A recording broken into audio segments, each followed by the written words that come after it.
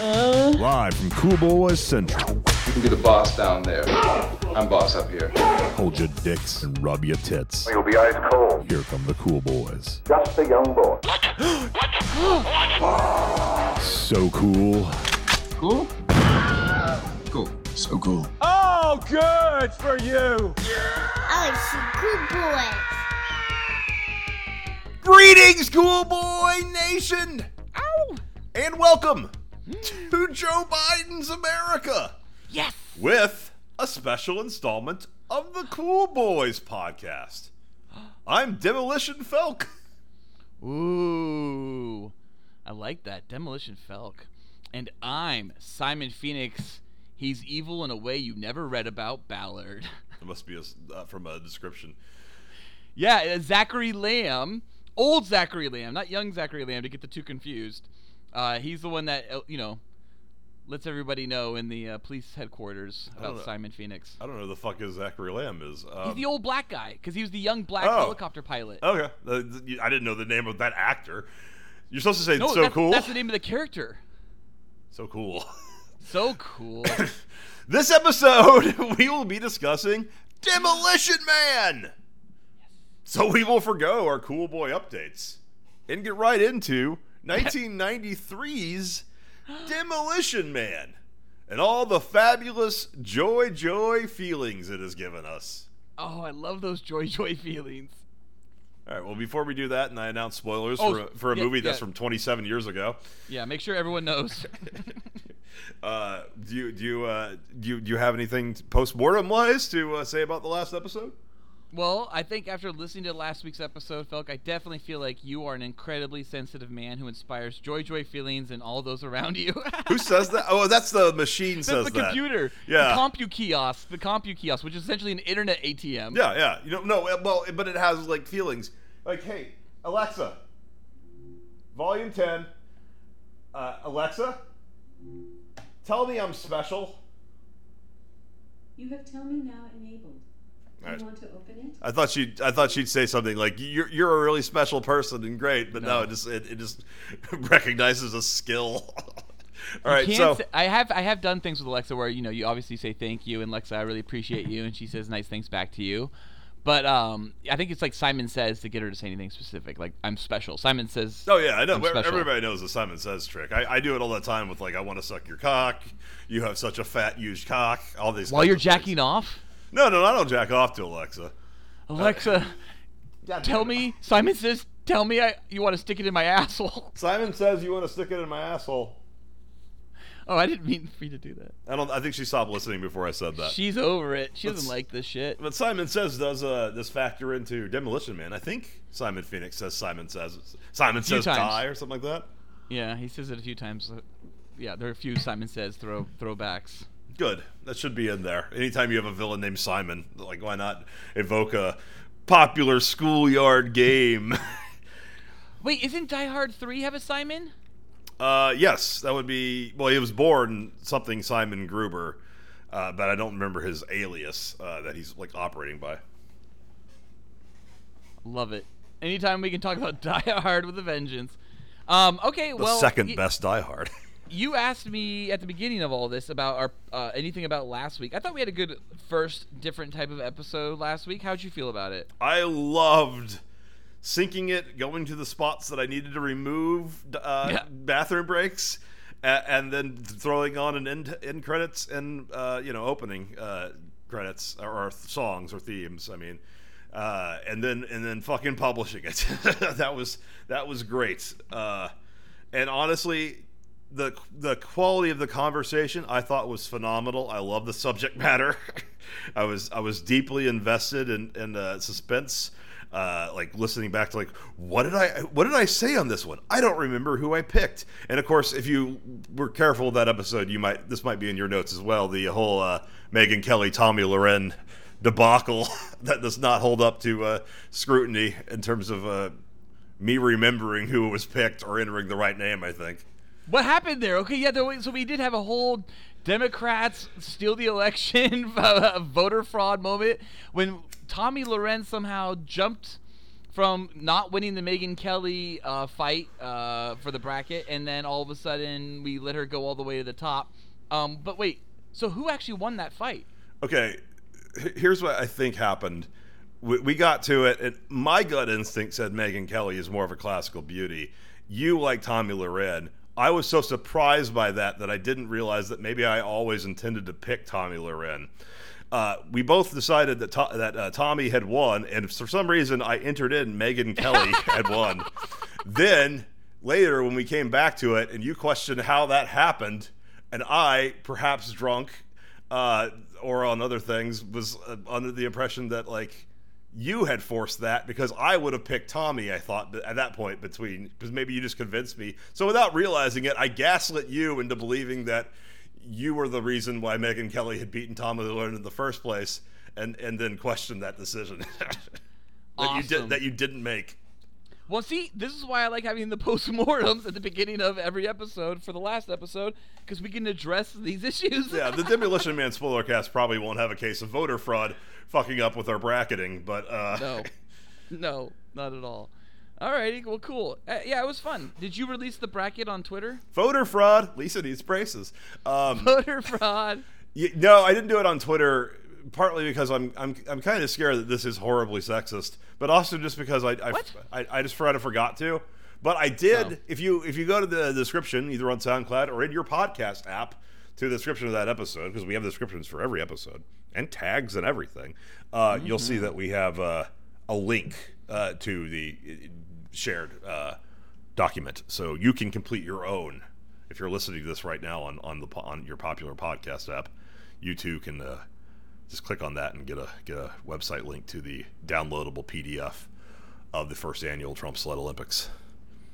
Beautiful. Just beautiful. Well, I'm so happy that people can join us with that. Alrighty. Well, should we move on to Demolition Man? Should you play like a spoiler sound effect now, I guess?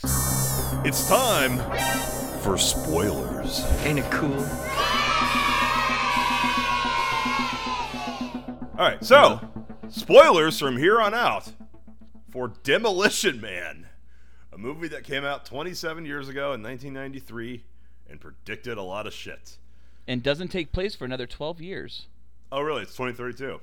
Yeah. That's very close to 2030, which is going to be discussed tonight. Yay. All right, well, let's do it, Phil. Go ahead. I think we talked about Demolition Man as a spoiler cast like years ago, and recently it has come into the zeitgeist. It's become topical because of a tweet which some... I've seen people say, like, it's even on the Wikipedia page, like, Demolition Man became popular because of COVID. I'm like, fuck you. Demolition Man has been popular since 1993. Maybe a bunch of fucking Zoomers. We've been talking about it for years, and I think I've offered it up as a spoiler cast before. But when we offered up as a spoiler cast before, we had new content coming out in theaters then, so we didn't need it. Yeah, so exactly.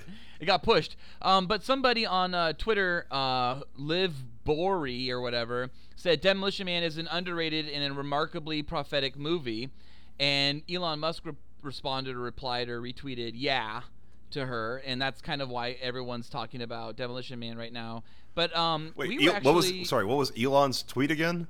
Yeah. Okay, fuck off, Elon Musk. You're not a genius. I really... That's genius. Yeah, that's careful real estate of vocabulary. But we were joking about it. Pretty much once it was announced that Biden was going to be the president-elect, we started joking immediately in our text thread about Demolition Man and get ready to not touch anybody and get ready to have sex like this and get ready to use 3 seashells and all that shit. Yeah, so we'll definitely discuss the 3 seashells again. I feel like we discussed it on this podcast, but I don't think Nolan was there. He who must not be named was there. I don't feel like we ever got into an appropriate, lengthy discussion about the 3 seashells. Also, it's been a text message thread because sometimes I have trouble remembering whether or not we just talked about it in text or actually talked about it on the podcast. I thought we talked about it because I remember you getting like angry about it and like having an answer or either there was an answer or no answer. But I mean, I have read now that there was an answer to it all. Like Stallone has an answer or something like that. Do you want to get into that now? I don't know. Let's get into it later because there's more important things to discuss. Because realistically, the Three Seashells is popular because of the tie to the COVID thing are the VR sex instead of regular sex, Skype calls instead of being in person, not touching your fucking your hands together. Nobody touches because contact is. But that's because contact is violent. It's not specifically. It's not because of viruses, or it's not because of sanitary reasons. Maybe the sex is about sanitary stuff, but I always thought that it was like this. The society is super anti-violence. Right. There's a few other things I noticed watching this movie back. Everyone's in comfies. If you notice that, everyone's in very billowy, loose clothing, which is kind of like PJs, which is also what everyone's doing at home now, right? Everyone just wears comfies all the time. Well, and Zoomers were like probably going to fucking college classes in their PJs and stuff. I mean, there was always like a weird hippie kid, like back in the days that we were in college. But nowadays, I feel like that's a lot more common. It's just like, I'm comfy. I don't need to look hot for GAR approval. But okay, so the other thing that was COVID related is of course the lack of toilet paper. That maybe because toilet paper. We don't know why in the movie they switched to the Three Seashells, other than the assumption that they're more efficient. Like that might not necessarily be a dystopian thing. That might just be progress, because there's shit in this movie, of course, that's not dystopian necessarily and is becoming real, like self-driving cars. Although that might be dystopian. Police mobile devices, which essentially are just iPhones. I don't see anyone else in the film having a mobile device other than the police, though. Well, they didn't really predict iPhones. There's a helicopter going by. Is your window open? No, it's closed. That one was really close. That was low. Yeah. This is Pequod arriving shortly at LZ. They also predicted comedians that's going for Noli. underground, right? That was your whole thing about that, too? Well, he's not a comedian in the movie, but yes, comedians. But I think we're going to get into a parable eventually about how Demolition Man is kind of a parable and a parallel. Mm-hmm. I was having both thoughts simultaneously, and the words both wanted to come out. Parabellum. Yeah, well, no, it's not a parabellum. No, it's definitely not a parabellum. For what's been happening now, and maybe even since 1993, there's been a plan for some of this shit, and we just haven't fucking really realized it. But all right, how do you want to begin? You want to go through the movie? Can I kind of go like a little chronologically, because I do want to start in the beginning, because the movie obviously mostly takes place in 2032, and then but starts in 1996. So just 3 years after the movie was made, the filmmakers believed that, at least in a sci-fi kind of story, that they could sell the idea that Los Angeles would be basically Somalia in 1993, like another war zone, shit's on fire.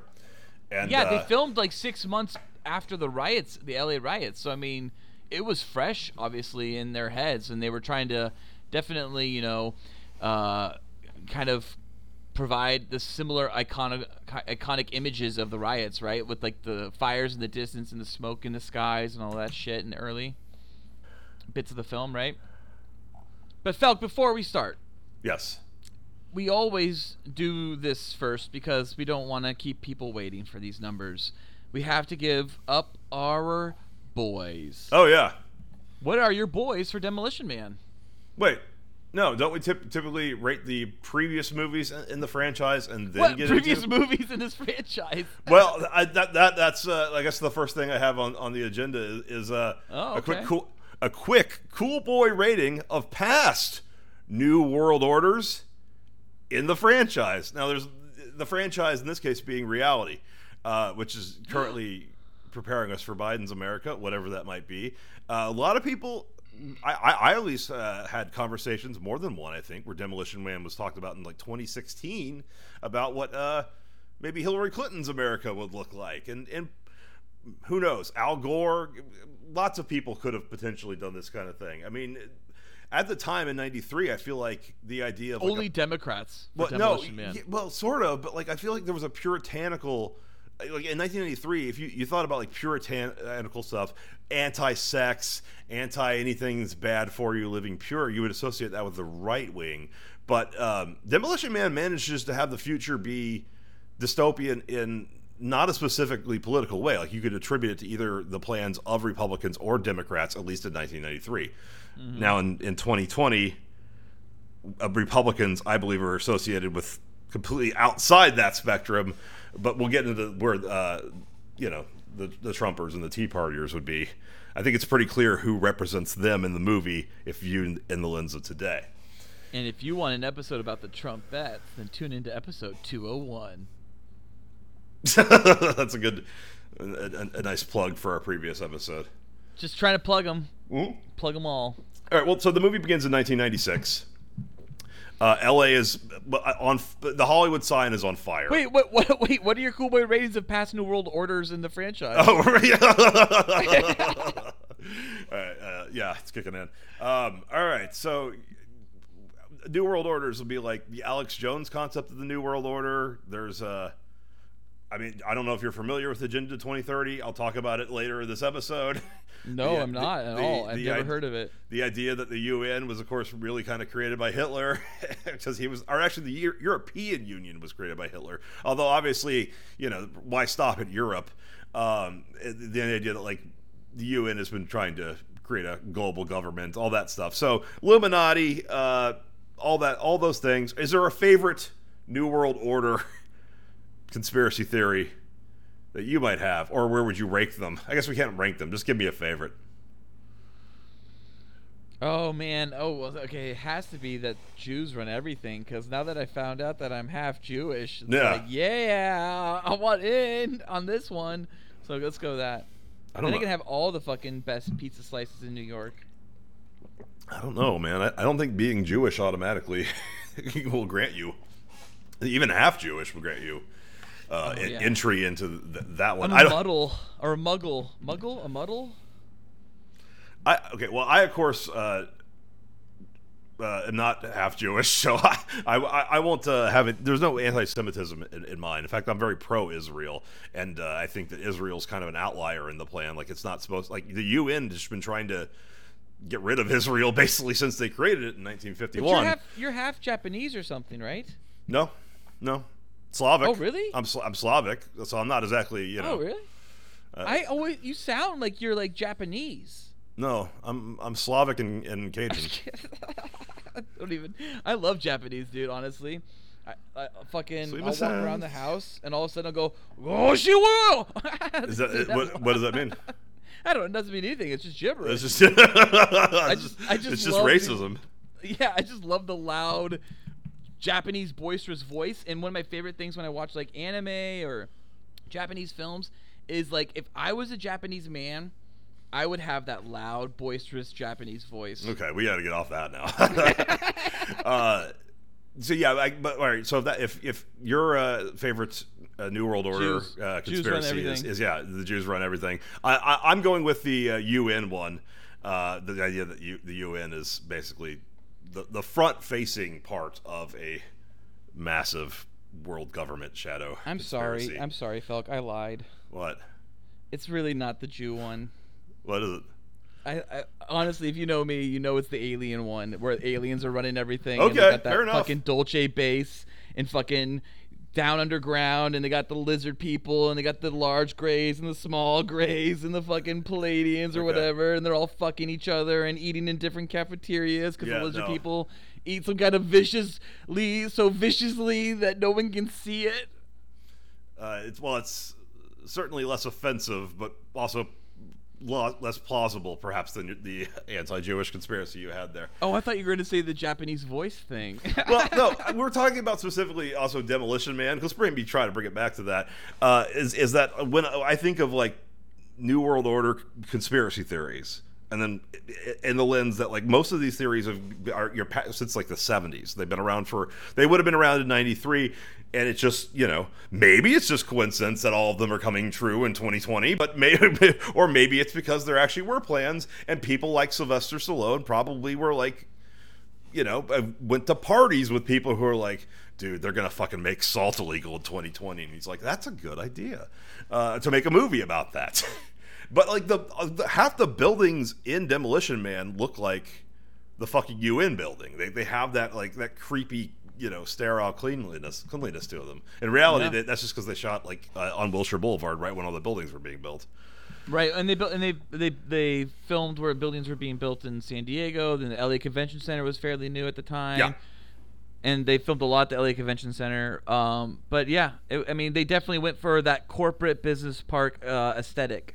Yeah, and I know the area, and it's a ghost town now, filled with homeless people, because the action and we're clearly not in the everything's clean and happy phase. We're not in the joy feelings phase. We're in the phase that comes before. Not. So let's get into that then. I guess just the idea. Well, no. First, let's start with the movie in 1996. Just the idea that so this information is conveyed by the helicopter pilot and Sly Stallone, like they're back and forth in the helicopter. Yeah, that helicopter pilot is Zachary Lamb Young. That's the young Zachary Lamb. Is that the character's name or the name of the actor when he's old? The character's name is Zachary Lamb. He's young. He's a helicopter pilot, and then later in the movie, he's older. He's just he's a desk jockey. Yeah. Well, we'll get to him too, because that's an interesting problem with the movie. Is that that's the only reason why it's only 30 years when it really needed to be like 100 or 200 years for the future to make sense. But so in the opening movie, we see that LA has become a war zone, and it stated that Simon Phoenix, he took over a portion of South Central, but obviously they're flying over the Hollywood sign, so they're in Hollywood proper. Or maybe they're just heading towards downtown. Maybe it's close to downtown. I don't think they say, but they throw in that Felk or South Central has changed a little bit maybe for them. Like it's moved. Oh, I guess not. It's only 3 years, so I think no. Yeah. Simon Phoenix just he basically took over. Maybe a few blocks of the city, became their warlord, and then expanded and got to the rest of the city. And since this has happened, they stated that commercial flights to Los Angeles have been suspended. Well, commercial flights were only briefly interrupted, but there were times when they weren't flying into a place called Seattle, also Portland. But Seattle, of course, recently had a portion of its Capitol Hill area taken over by... Remember when they used to let commercial airlines land in this town? Yeah, exactly. That's the line. Thank you for remembering it verbatim. I was trying to remember it better. Yeah, because as soon as I heard it, I was like, I think this is very poignant. Well, it's only a matter of... I mean, it was certainly considered by Eric Garcietti and Gavin Newsom to be like, what if we canceled all the planes? And like, yeah, let's... I mean, I feel like LA could have easily had been the state that it's depicted in 1996 in 1993 when they were making this movie. It's just like it took a pause. It's like the same distance between when they thought shit would happen in 1996 and 2020 is like how long it took for like World War II to like start getting ramped up. Like we're at the stages where like we're at the Antifa would or Chaz rather would line up chronologically with like the beer hall putsch. So right. It is kind of terrifying. The timing and lines like, the commercial flights not coming in is scary. And of course this is the first note in my parable about our theory that Demolition Man is a parable about what the New World Order will eventually do is that I have Raz being the equivalent to Simon Phoenix being the equivalent to Raz, but of course nobody even fucking talks about Raz anymore. So like he's more Simon Phoenix is more just Antifa in general, and of course is the other guy, the other six convicts who get thawed and become his crew. That's the metaphorically their Antifa unleashed by a grand architect of the dystopia in order to squash their enemies. Well, but then of course he loses control of them. But you also have to remember that, like, these cryocons that are released, right? We did have people released from prisons in early stages of the pandemic to help out with thinning prison numbers, and some of those people went off, at least one of them, and murdered the lady that put him in prison. Yeah, that's horrible. Yes. But, well... I do have. I just have a bunch of random notes, and it's kind of tough to come to them organically. So I'm just gonna whenever I just come to them whenever it feels right. Well, we're working our way through essentially the prologue of the movie right now, right? Mm-hmm. Well, let's talk about the movie and less maybe what it was, foretelling future-wise. I fucking love that they actually demolished that building. Apparently that was like Kentucky or some shit that they were able to demolish that building, and you can hear the director apparently like screaming offset, like woo, when the building actually like goes down, and they brought people out to see like Stallone and to see like he loved doing meet and greets from what I've heard. Yeah, so people got to come out and watch the explosion for this huge building, and see the cast of the movie. But what I thought was really amazing about that demolition was just like how they really fucking destroyed that building. Like, I thought that was so fucking cool. It was in Kentucky. It was the Belknap Hardware Manufacturing Company in Louisville, Kentucky. Louisville. Oh. What about Louisville's significance? Brianna. Brianna who? Taylor. Oh my God. BLM, Felk. Jeez Louise. Oh, I'm sorry. Well, okay. Edit that out. I thought you were talking about the porn star. I was trying to remember who Brianna's name is. No. You can edit that out and go, yeah, I know if you want. No, whatever. Who cares? Sure. Yeah, but I thought that was cool because they actually like seeing one of the things I've enjoyed rewatching some older films. Yeah. During the COVID is or just films as they're now called. Or films, yeah. It's like things like Patton, where like you have like real tanks and real soldiers, like or extras pretending to be soldiers, and you actually have that with this demolition at the beginning of Demolition Man. Not a lot of CG. Not a lot of CG in general for its action scenes. It has real people doing real stunts. They had some beautiful matte paintings though. Yeah. Holy shit! Some of the matte paintings were really good because there was a point where I'm like, wow, like they were able to figure the force perspective on the matte painting while having like dolly shots at times. I think that was really cool. You have to move the matte painting, don't you? I think so. I imagine they had to do that. All the effects hold up in general. Like there's nothing that looks, it's not like Mortal Kombat, which was also 1993, I think. Like where like the CG, it's just like, oh my God, this looks like a fucking first year dropouts work today. Yeah. Oh, and I guess because we're talking about the beginning of the film and everything in 96, that was Fred Decker? In what? He wrote that. So Fred Decker was brought on as an uncredited writer to rewrite the script, and one of the things he thought right away was the movie originally started with Spartan already in the future, and he was introduced coming out of cryosleep. Oh, yeah, it's much better as well. Or cryostasis and suspended animation, and then he would, go on his events to go find Simon Phoenix. But Fred Decker, Shane Black's friend, the guy who directed and wrote, Monster Squad, he also was the Predator. And the Predator, right? Yeah. Oh, dude, but Monster Squad's better. I can't say that. I love the Predator. But he was the person that came up with the idea. The Predator was horrible. Wait, the Predator was horrible. You say I love the Predator? No, he didn't. Wait, he's credited as writing the Predator. Yeah, he co-wrote it with Shane Black, and then Shane Black directed it. Yeah, I love the Predator. That movie's horrible. No, I actually do love the first third of the Predator a lot. Oh, okay. Well, we talk about this in our Predator spoiler cast, but the first third of the movie is really good. Predator versus autism, fucking great idea. It was a great spoiler cast.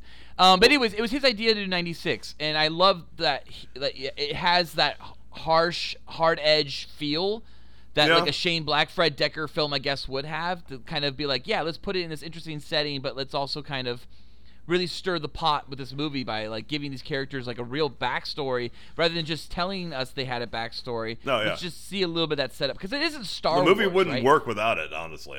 Exactly. It's not Star Wars where like you can talk about the Clone Wars and like you're like, oh, wars. Ooh, that's a lot of stuff. I'm sure that you can't put that into one movie, but two people having animosity towards each other and kind of a rivalry, you can easily set that up in a prologue. It's like 8 minutes, maybe the whole thing.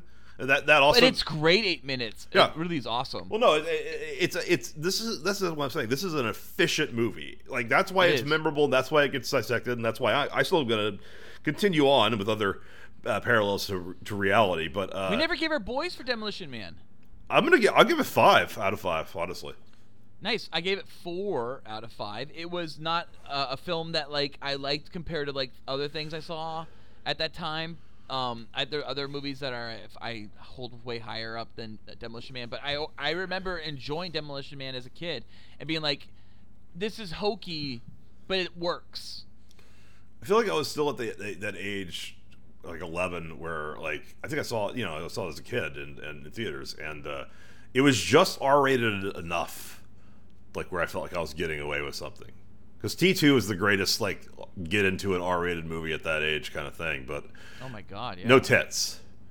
And True Lies, had sexual stuff. That was later, and also it was Jamie Lee Curtis. I mean, and she didn't even show her tits. So the fucking 15 frames of tits that are in this movie are fucking great, and I appreciate that they're in it. And that's that extra half a boy that gets it up to 5 boys for me. Yeah, and those tits aren't Sandra's tits. No, they're not. You don't see. Well, Sandra's never shown her tits, has she? I don't know. I think she has in some like Amazonian film or some shit. It's called like Amazon Fire or something. But like and it's really early. Portrait of an Amazon on fire. Something like that. That's a different there's movie. tits in this movie that are from Sandra's character, not necessarily Sandra's tits. In the VR scene, you get flashes of boobs. I don't think you do. Do you? I watch it very carefully. Oh yeah, you get maybe like 15 frames of boobs tops, but you get boobs. All right. Well, so the other thing I just want to say before I forget is I texted this that all right, I get that in 1993 they thought after the riots, like we said, they thought like maybe in 3 years LA will just be fucking a crazy fucking Somalian war zone. But nobody was even like near any big breakthroughs in cryogenics. Why would cryogenics not only be invented but implemented at least in a prototype kind of level in like law enforcement to freeze people? That the timing is wrong in 2 places. 1986 is way too close, and then the amount of time it would take to get to the world of Demolition Man, the future, where like nobody even like what's violence? Nobody has even a concept of like. That's not what Star Wars taught us. They don't remember even fucking Jedis after 15 years. Yeah, but the way of life generally is the same. Like everything more or less looks to like Star Wars. This is a total change of society to the point where people don't even have a concept of violence. But like, the police chief is like, violence? What's that? And he's like 50, so he would have been around in the 38 years. He would remember the shit. So, yeah, but that's not because he doesn't remember it. It's because he's been brainwashed over X amount of years. I think everyone's been brainwashed. Everyone is in a way is dumb and using like fucking newspeak, and I mean like they can't even swear in this. Well, new it's world. more plausible now. Than it was back like when I watched this last in like 2011. Like society could never change so radically in 30 years, but now I'm just like, oh yeah, I put my fucking pronouns in my bio, otherwise I'll get doxxed. Yeah, fucking canceled. Orwell posited, I thought in 1984, if I remember this right, I thought he posited the idea that as soon as you start to just slightly change language, right? You start to censor language and manipulate language and force language onto people, you can immediately brainwash an entire public. And they use entirely different like vernacular and language in Demolition Man. It is more plausible. I still think at least the prologue should have been set more than 3 years in the future. Yeah, that makes sense. I agree with that. Yes, for sure. But it was cool, and then you get like this cryogenic sequence where Stallone is like gets naked and then squirms around in fucking Nuru gel for a while before he fucking freezes. Yeah, KOI. It's KOI. But what was cool is that they like did like a wax like version of him or something, right, to make a dummy, and they had to do his balls clearly because they make sure you get like out of focus ice nuts. Yeah. Like you see clear icicle in this movie, and it was I think maybe been the first time in my life as a kid when I saw this movie I saw icicle. Like I was like, holy shit, that's Stallone's dick. And then it was maybe a few years after that. It might not be though. It might just be a model because it's. I mean, Stallone didn't get encased in fucking like lucite for a shooting day. But he's naked, squirming around in there for a while, and then he tries to make it so he's tucked up and everything. But that's a double. That's a double. We'll see. Well, I watched this movie in Blu-ray quality, and I have to say, it is very visible how many stunt doubles there are in the movie. For Wesley I watched and the DVD Sly. quality. I watched 480. Yeah, that's the way to watch it, really. Yeah. Well, okay. We're after the post prologue. We move into the future, and at this point, I have to. August 3rd, 2032, and the whole movie takes place between 2 days, August 3rd and August 4th. That's interesting. It does have a short time scale. I do like when movies take place over like 2 days max. It gives it a certain urgency. Or wait, what was it? Resistance of Skywalker or whatever the fucking movie was called. We were just trying to figure it out. Rise of it's like 19 hours total. Yeah. Yeah, it's like a 10 hour. It's like 10 hours of content. Yeah. I always assume it took Luke happened. like 10 hours in his X-wing to get to Dagobah, but people are just fucking zipping back and forth from planets in that movie, and it's like we've got an hour and a half left, and like nobody ever uses like Earth time in Star Wars up to that point, and all of a sudden it's like 19 hours. So like, what the fuck's an hour in Star Wars? Yeah, hour is absolutely. 1/24 of the fucking rotation of the Earth. Why would you even be talking about hours? Yeah, exactly. It would be like the way the Martian did souls, right, versus days, and they'd have their own variation of numeric counting, their own metric. That's why it's Stardates in the future. Yeah, exactly. That's why it's Stardate. But what's great about the Star Wars moment, if anything, is just like it is so fucking fast paced, and it all stems from the line of the Emperor's back somehow. That's hilarious. Poor JJ. He was just like, you got to make 2 movies and put them in 1 movie. Poor Oscar Isaac, who had to say that line and try to sell it. Yeah. After having to completely play a different character in the previous movie. Yeah. So we blow that one up? God. Why is no one listening to me? All right. I have to. So before we move into the future, I have to ask you. Okay, in the future of Demolition Man, everything we know is local. It's San Angeles, which is San Bernardino, Los Angeles, maybe out to Pasadena, and then all the way down to San Diego is this new government. Yep. That's a local government. Which was, I think, the naming convention they were going to use for Blade Runner, and since they didn't use it for Blade Runner, they just called it Los Angeles in the end. That's why Demolition Man picked it up. Well, I mean, there's only so many ways you can combine those words, like San Andreas. Like, there's only so many variations of like a fictionalized future Los Angeles area. Okay. So the warden's name is essentially William Smithers or something, but it's like practically Waylon Smithers. And then at San Angeles, I was like, is that, they say San Andreas? Did they say Waylon Smithers? At one point, I'm like, wait, what the fuck is going on? That's weird. Did I enter some Nelson Mandela version of this fucking movie? It was no, it wasn't. I was just really high. I think my window actually is open. I'm gonna check that real fast and enter the time code. Well, I gotta say, Stallone's body and dick are in peak shape for this fucking movie, and Wesley is a tour de force and a genius for this film. I heard he was rehearsing his lines in Spanish while making this movie, and that's why that scene gets put in there when he meets the warden, and he starts saying everything the warden's saying in Spanish, and the warden gets all frustrated. He's like, "Shut up!" or whatever. Wait, really? That's because Wesley was really doing that on set. I thought that was establishing that he's like realizing all of a sudden he knows how to speak Spanish, just setting up like he's had all this new skills implanted in him, like hacking. He got like and Matrix. He got Matrix downloaded or something. Yeah, I thought that was him realizing that he could speak Spanish all of a sudden. I know kung fu. And then of course the next thing he does is he knows the password because there's an audio password to unlock the cuffs, and that's how he escapes. But all right, before we get too far into the future, I do have to establish, because I'm going to be talking about this. So I just established San Angeles is more or less a local government, of covering like an eighth of California or something like that. Versus, typically when we talk about dystopians and the modern day dystopians, we're talking about something global that encompasses the first world first, and then of course we'll recolonize the third world. Do you know what Agenda 2030 is? No. It's a theory, I believe, since the 90s, so at the Davos, Switzerland conferences where like world leaders and fucking basically the Illuminati meets and just like fucking comes up with like plans on how to fix everything and transform the world. The idea is that they created something called Agenda 2030, which is I have a link for it, of course. But the idea is that there's shit I want to talk about so badly we have to wait till we're off air. This agenda. I can't seriously, literally. The reason why it took me so long to say no is because the answer is actually maybe yes, but I can't talk about any of it on air.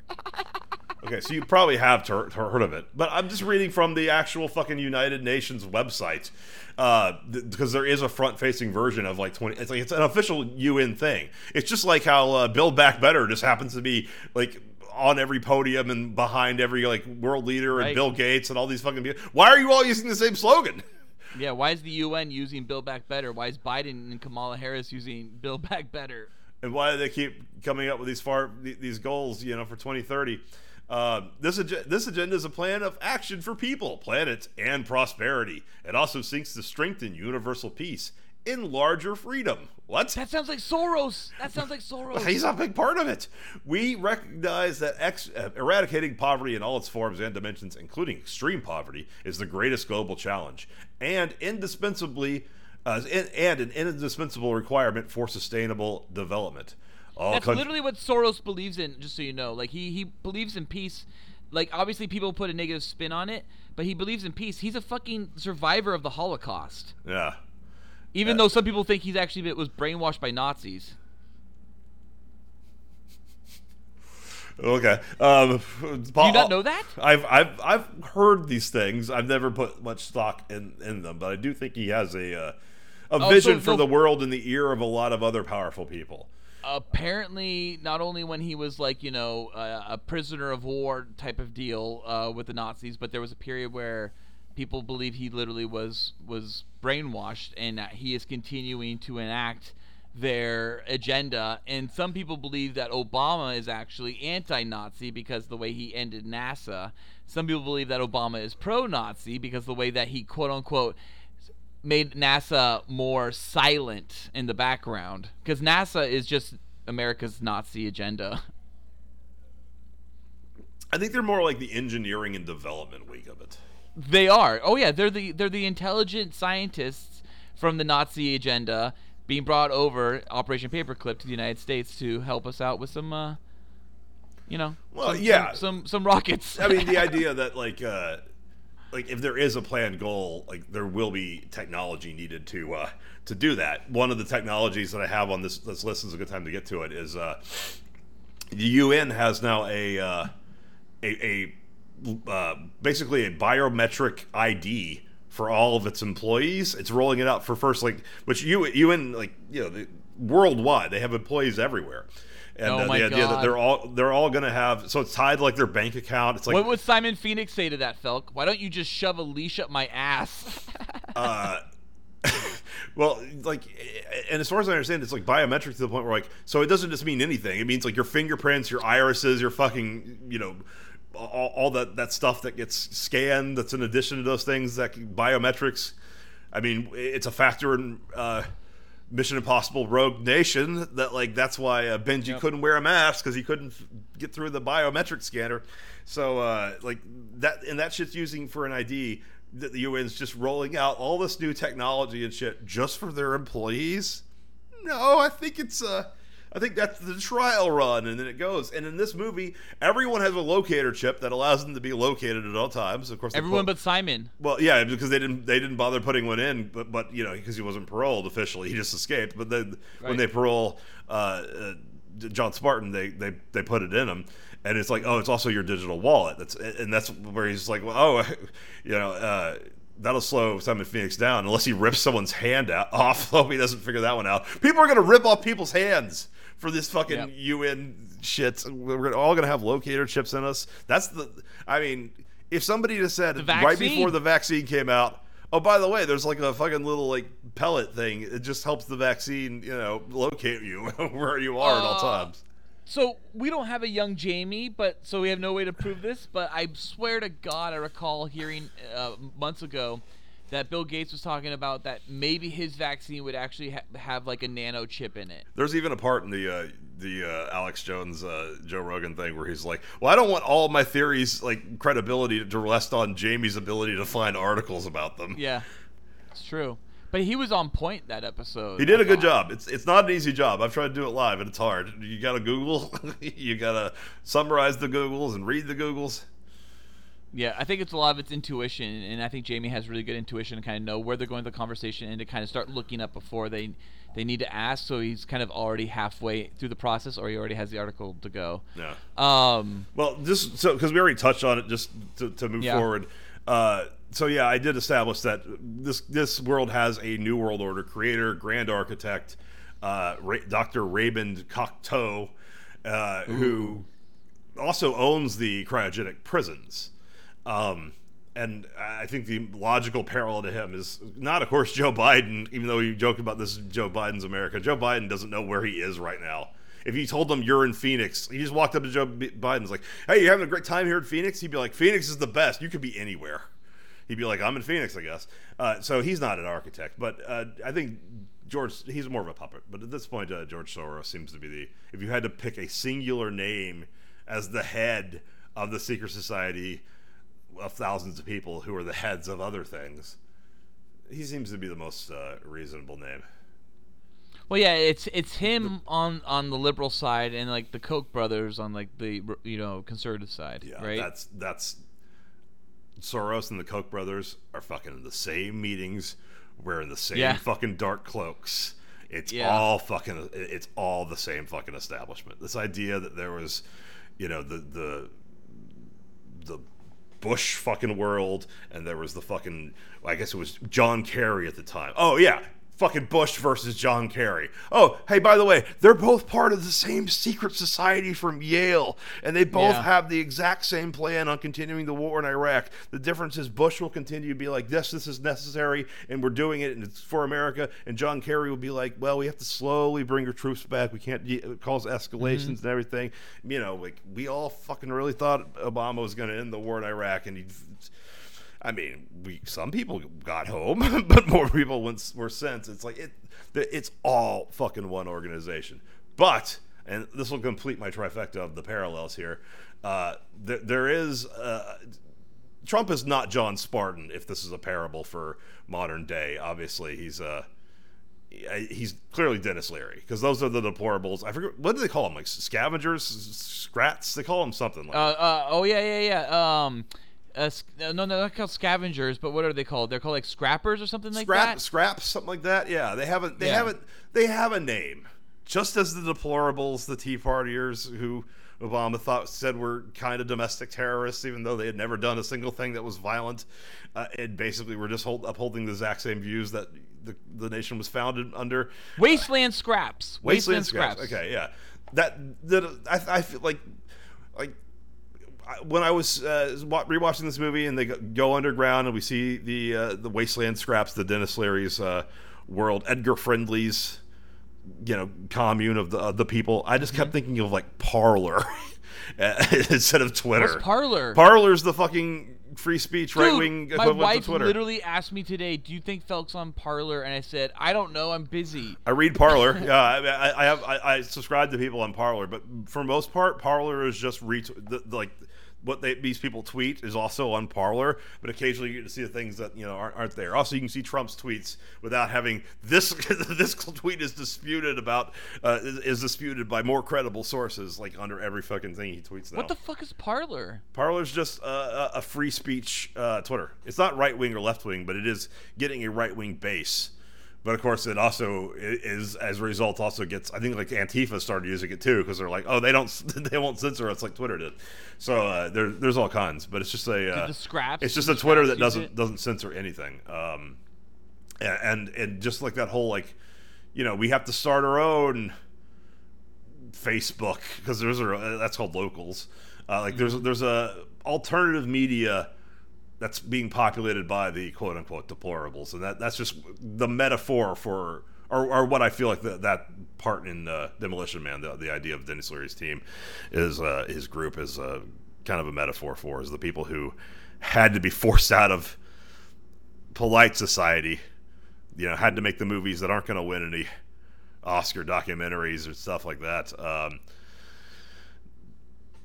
It just seems like, at the time, obviously the movie doesn't really predict the internet. There are Skype calls, but outside of that, and of course there's the little unit. It does predict the internet. It just predicts it as internet ATMs. The CompuKiosks are like internet. Yeah, but people are still using laser discs. In the movie, you mean? Yeah. He gets video on a disc, and of course Sandra Bullock talks about watching movies on Laserdisc. So Laserdisc. Yeah, but the only way you could be able to like get information on a gun that exists and all the parts about it and where to find that would be like an internet like place, and that's what the CompuKiosk did for Simon Phoenix. No, it just told him that they were at the museum. Right. Well, yeah, but like it told him about guns and shit. Yeah, there's definitely the internet kind of existed in 1993. It was like a Wikipedia kiosk, honestly. Yeah. It was like focused to information only, right? I guess not really, because it had stuff about like joy feelings and shit. Well, my point is that the movie wouldn't have predicted how much of culture moved onto the internet, and No. That's why they take a more literal, physical approach to the canceling, the idea of the canceled, rather than having their own fucking versions of Facebook and Twitter and stuff. They actually literally live underground. Of course, deplorables aren't literally living underground. They're just having to fucking download Parler instead of Twitter, so they don't get their views censored on like transgender children and what have you. But Yeah, those that are makes the sense. three core parallels. That the idea that Simon Phoenix is Antifa, of course, egged on and emboldened by the New World Order creator until it turns against them, sort of. Which that part still hasn't happened yet. And of course, the parallels with the New World Order that I was talking about. But basically, the Agenda 2030 thing, part of its theory was at some point before 2030, years before, because this is from like the 90s or maybe even earlier. It was the idea that like 90% of the population would have to be wiped out by a global catastrophe. And in the, but in between, when the gap with the jump forward in Demolition Man, you find out that there was an earthquake in 2010. It's what killed John Spartan's wife. A big one, they call it. The big one. That would be local, obviously, and allowing for a reset of that area, Los Angeles and down the San Diego area. And everyone was like, "Oh my God, Demolition Man called it," because there was a huge earthquake in 2010. Wasn't that bad, was it? No, there was. Oh, there was. It was in Haiti. It was a 7.0. Oh, but not Los Angeles. Well, my point is that my point is that like that would or be if there was, it wasn't 7.0. that would be a local catastrophe that would allow for a great reset of that specific area. But if you're thinking about this in terms of a global area, like a global agenda, you would need something that would globally decimate a huge portion of the population. And can you think of anything that might decimate a percentage globally of the population? Maybe A pandemic, perhaps, because that was what Possibly.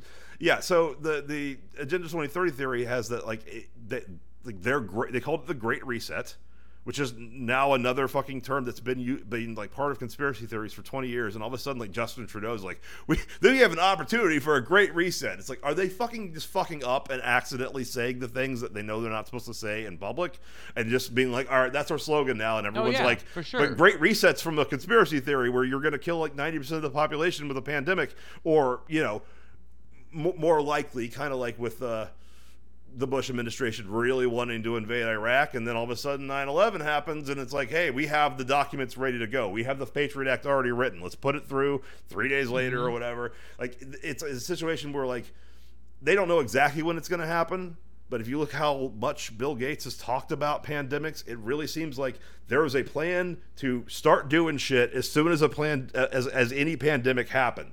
And because we don't know how many people died in the great earthquake that allowed for San Angeles to be created, but it was probably a significant, like 50%, 30%. Like, it would have to be a large percentage to then be able to completely rebuild society from the ground up. And by the same token, the Agenda 2030 theory that like it was supposed to, a pandemic ideally would wipe out like 90% of the population, and then the 10% we would be able to completely re-educate and completely build a new society where socialism is great and all that shit. We're global I socialism. love this Felk. Where was this Felk in all these other spoiler casts? You figured out a way to get two things I love: action movies and conspiracy theories, and put them into one spoiler cast. This is the best. My point is, I honestly feel like more of an audience member this time, because I'm like just excited to hear you on all this shit. Okay, well, my point is that just like Thank you very much. But my point is that just like with the Iraq War being something that was already kind of ready to go, but they just needed an excuse, and then 9/11 happens, and it's like, oh, Saddam was totally involved, even though we have no evidence of that, but that'll get everybody on board. Basically, you have a bunch of plans, and those plans require big things to happen.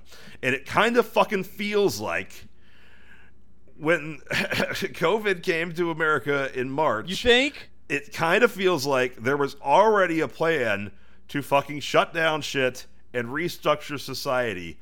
But then, and of course, look, a lot of people, 260,000 Americans have died from COVID.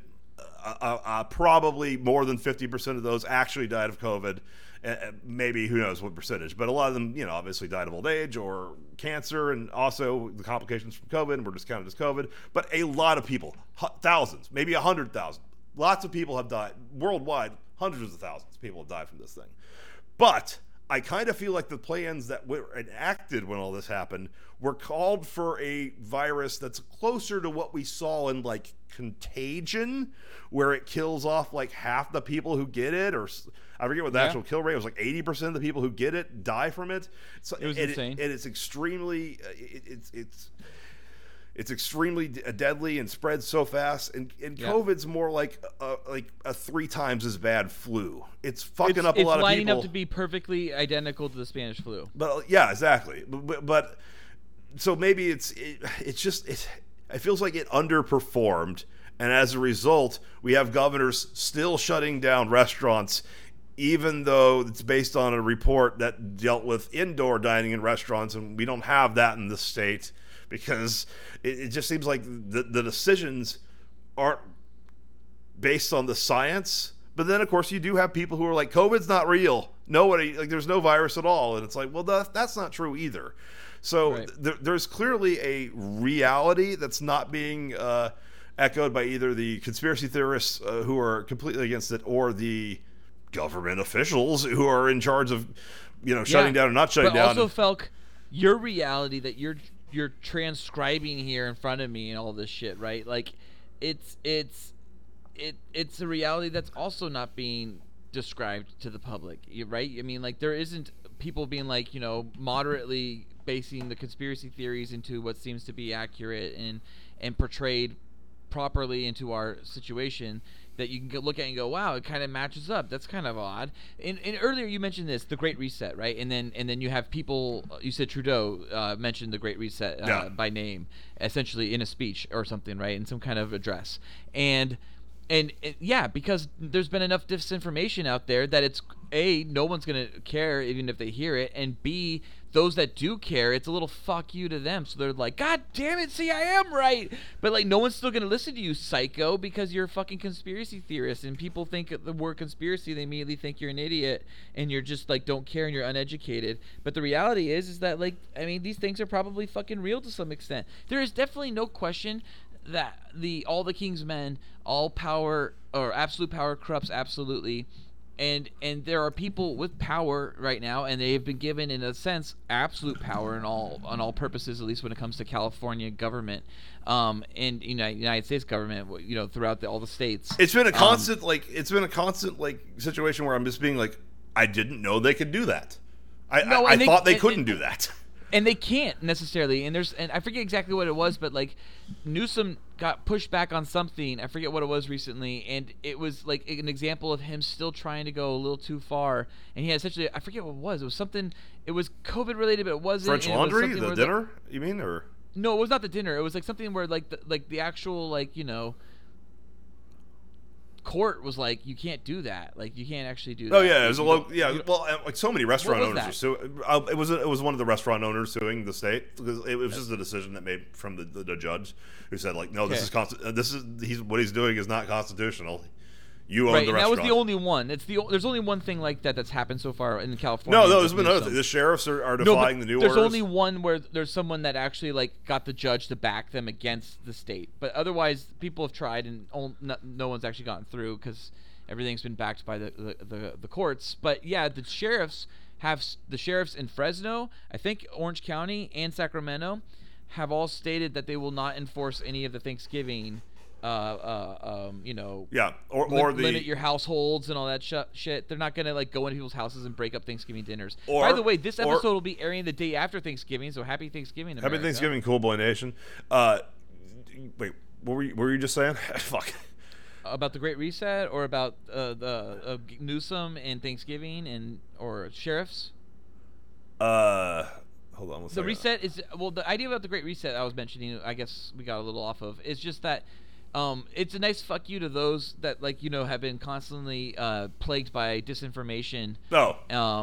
Kind of fucking them over, and so it's a great way to be like, see, we're using that wording. Yeah, did they fuck up? For sure. When you have that many people trying to keep a secret, someone's gonna slip up. That's the other thing that always gets me. People are always like, if there's this many people holding on to a secret though, like the New World Order or aliens or whatever the fuck, you would think that it would get out there. Well, yeah, it does get out there, and then disinformation gets out there too, or character assassination gets out there too to discredit people. So the secrets do slip up. It's very rare that the secrets are credited, or that the conspiracies are credited, or that the things that match up with the conspiracy are credited. Commander David Fravor is an example of someone crediting the alien conspiracy, a UFO conspiracy, right? Yeah, he might not be completely.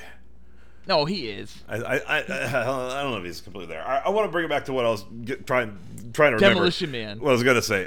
You were talking about the sheriff saying we're not gonna enforce all this fucking Thanksgiving shit because they need warrants to get into people's homes to. Yes. But they also said they're not going to enforce the curfew at 10 p.m. Because and will not be taking any calls related to masks or social gatherings because they're like. Actual theft is way up 400%, so we're kind of busy. By the way, we watched Contagion, and you were like, hey, Ballard, look at this scene where someone's being shot in their home and theft's going on. It's 30 days into the pandemic. That's not happening yet. And I was like, yeah, I guess you're right. Well, we're a few months into it now, and you've seen shit like that. No, we're fucking 9 months into this pandemic. Yeah, we're months into it. Yeah, no, it was happening way too soon, is my point. It was, but we finally got to the point where we're getting Yeah, no. My only criticism was the timing of it. That the timing didn't feel realistic. Nor did the fact that the WHO was the heroes of the fucking movie. But no, my point is that they're not enforcing the curfew. And in Demolition Man, they mentioned that there is a nightly curfew. And this just strengthens my theory that, again, this shit has been in the works for a long fucking time. This isn't our first curfew. Obviously, we had curfews for the riots, too. But the idea of getting us used to the idea of nightly curfews has been in the works for a long time, and Demolition Man knew about it. And another thing, just to tie it back to what's happening right now, is that the world is created of Demolition Man by Dr. Raymond Cocteau. He is the owner of the fucking cryogenic prisons. Yeah. And who's about to be our vice president? Kamala. Or as that one senator called her, whatever it was Kamala. Mala. Such an asshole. What a dick. In the movie, they make a point of the fact that cryogenic prisons are Cocteau's they're great. It's nice. You just take a nap. And Stallone's I was awake the entire time and screaming, and it was horrible. It was a fucking nightmare. It's this is kind of how Los Angeles acts like it has the best prison system in fucking America, and it has basically slave labor. I mean, California. Sorry, she was. But did they also say in the movie the cryo prisons and the cryocons they stopped doing that because they realized that it was so antiquated and it was not a good idea, so they stopped doing it? No, they were still freezing people. I thought they said that they essentially ended it after a certain point. And I think at this point, nobody breaks the law. But they still had anymore. frozen people, so they had to keep the prison going and existing because they had frozen cryocons, right? But they stopped the process of freezing people. I don't know if I thought they stopped it because they said there hasn't been a murder in 30 years or whatever. Oh, maybe that's why. Yeah, right? they haven't had anyone commit a crime that would require them. That's why they stopped it. It wasn't Dude, there's something else going on, man, when you fucking... Here's the thing. Oregon just, decriminalized every single drug under the sun. So maybe that's what Demolition Man, didn't show us. It was that part where they are completely, minimizing their public gatherings and rioting and protests and whatever and assemblies because everyone is doped the fuck up. Yeah, that's something the movie doesn't quite get right. Is the idea that like everything bad, like salt being banned for you and all everything. That didn't really pan out. I mean, there's like parodies of this is in a like Parks and Recreation. Austin Powers. Well, no, I'm talking about government regulation in terms of like what's not bad the cryo for you. only. What's bad? Not the cryo tubes. I'm talking about like the salt being banned, cigarettes are banned. Whereas in reality, we're entering the New World Order in the most leftist states, like Oregon, are just saying like heroin should be decriminalized now. It's still legal to be a heroin dealer, but if you get caught with heroin as a heroin addict, we'll put you in rehab rather than put you in prisons, which is. Honestly, great. I like that, to be honest. Well, yeah, but it's harder to put somebody who's in rehab to work making like shit at the only way that America can compete with the slave labor of China is to have slave labor in the prison system, Kamala. So it seems like they're going to start criminalizing a lot of shit soon.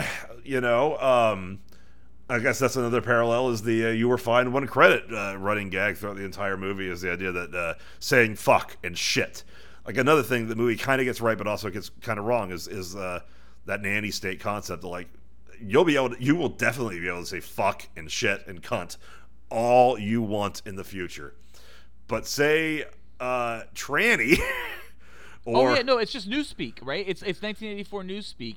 It's double good morning. It's the idea, but like it exists already. Like people talk about that as if it's like something coming. With an X. Have you seen that before? You've seen Latinx, of course.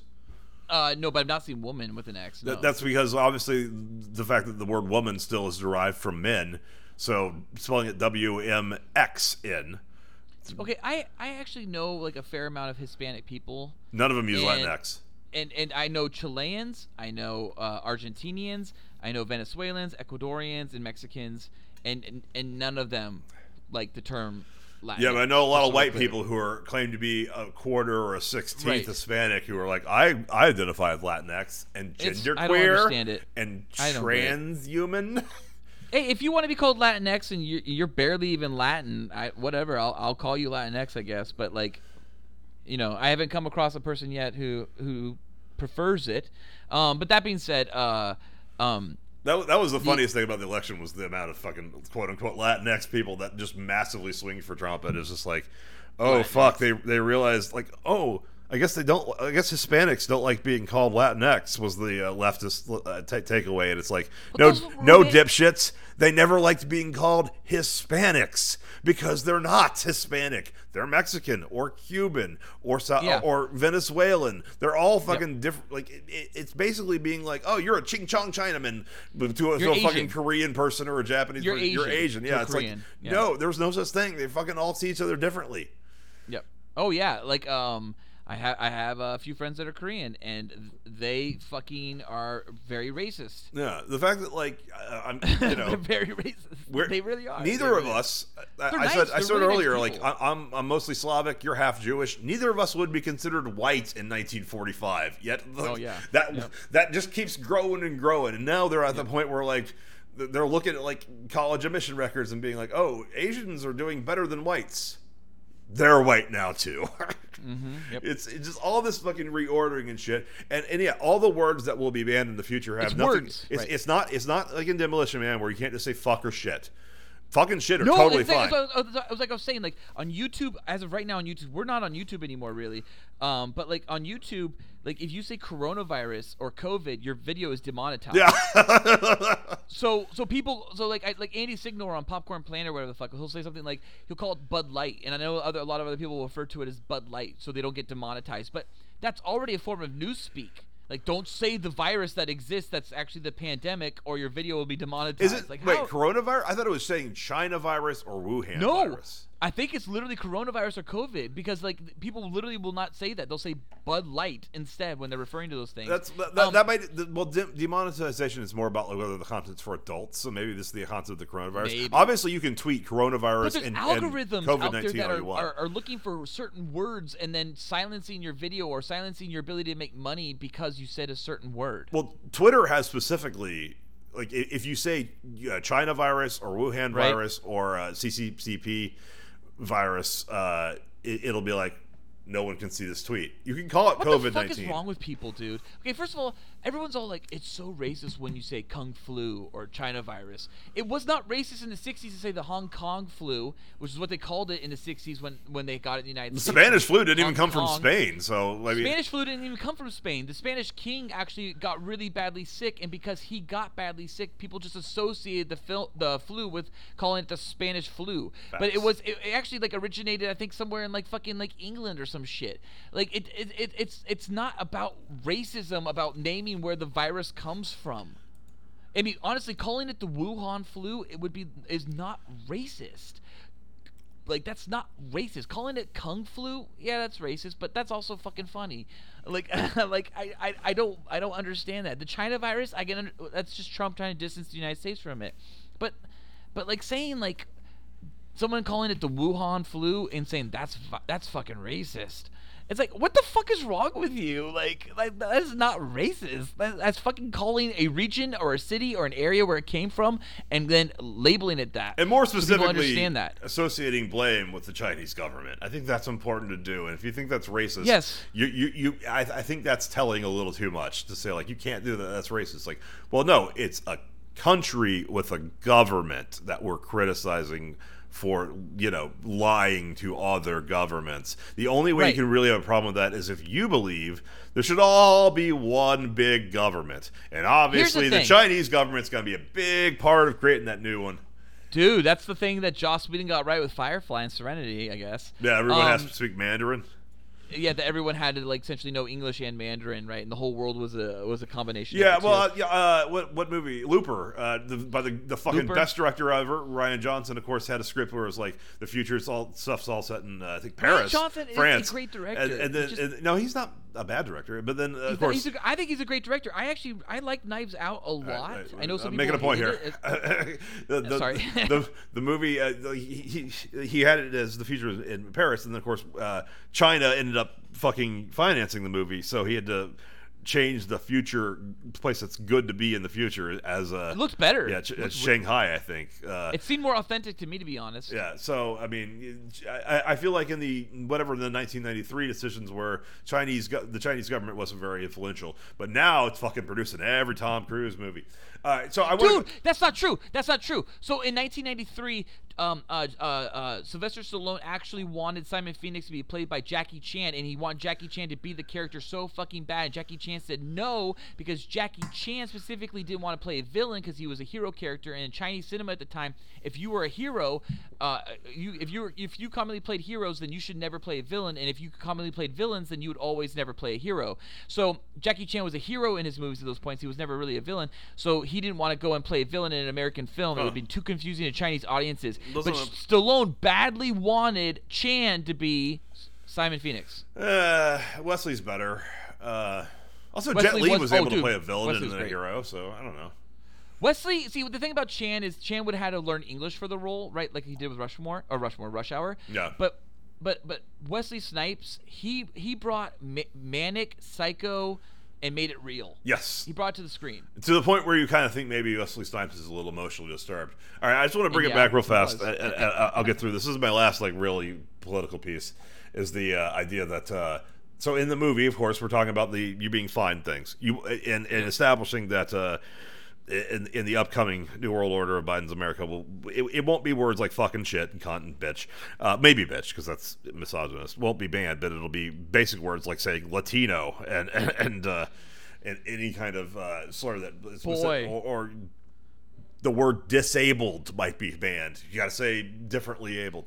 All these things. Or being like, my son is 1 year old, and like banned speech. You don't know what gender he is if he's only one. He hasn't told you yet, or he, she, or they hasn't told you yet. Do you understand how? Okay, as a parent, do you understand how confusing it would be fucking to actually like a child's development to like constantly not refer to them as a he or a she or as a boy or as I a am girl? not a parent, and I understand how fucking horribly confusing and detrimental that would be to a child's development.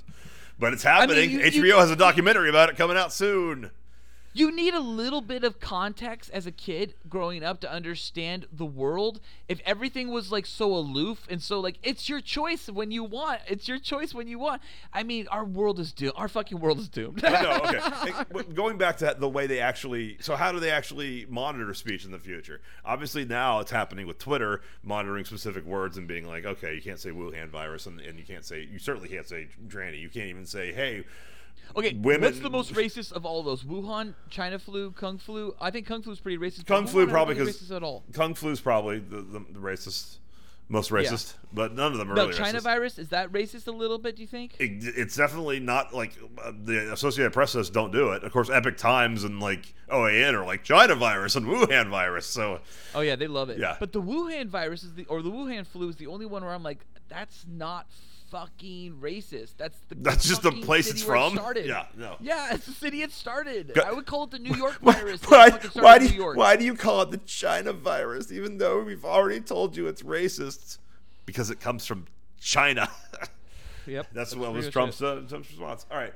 But I'm talking about the fact that like the words are banned. Babies. Words are banned in the movie. Yes, absolutely. The words are banned in the future of Demolition Man, and like basically these things are everywhere. Listening devices are everywhere that are constantly monitoring your speech, and if you say anything, Toilet paper you rules. were told you were fined 1 credit for the violation of the whatever. This article comes from the National Review about an upcoming bill in Scotland. A controversial bill making its way through Scotland's parliament would criminalize hate speech, even if the offending words were uttered in someone's private home. Members of the Scottish Parliament questioned Justice Secretary Yafsaf for the first time on Tuesday about the Hate Crime and Public Order Bill, which would establish a new crime, quote-unquote, stirring up hatred. That's a crime in Scotland, possibly.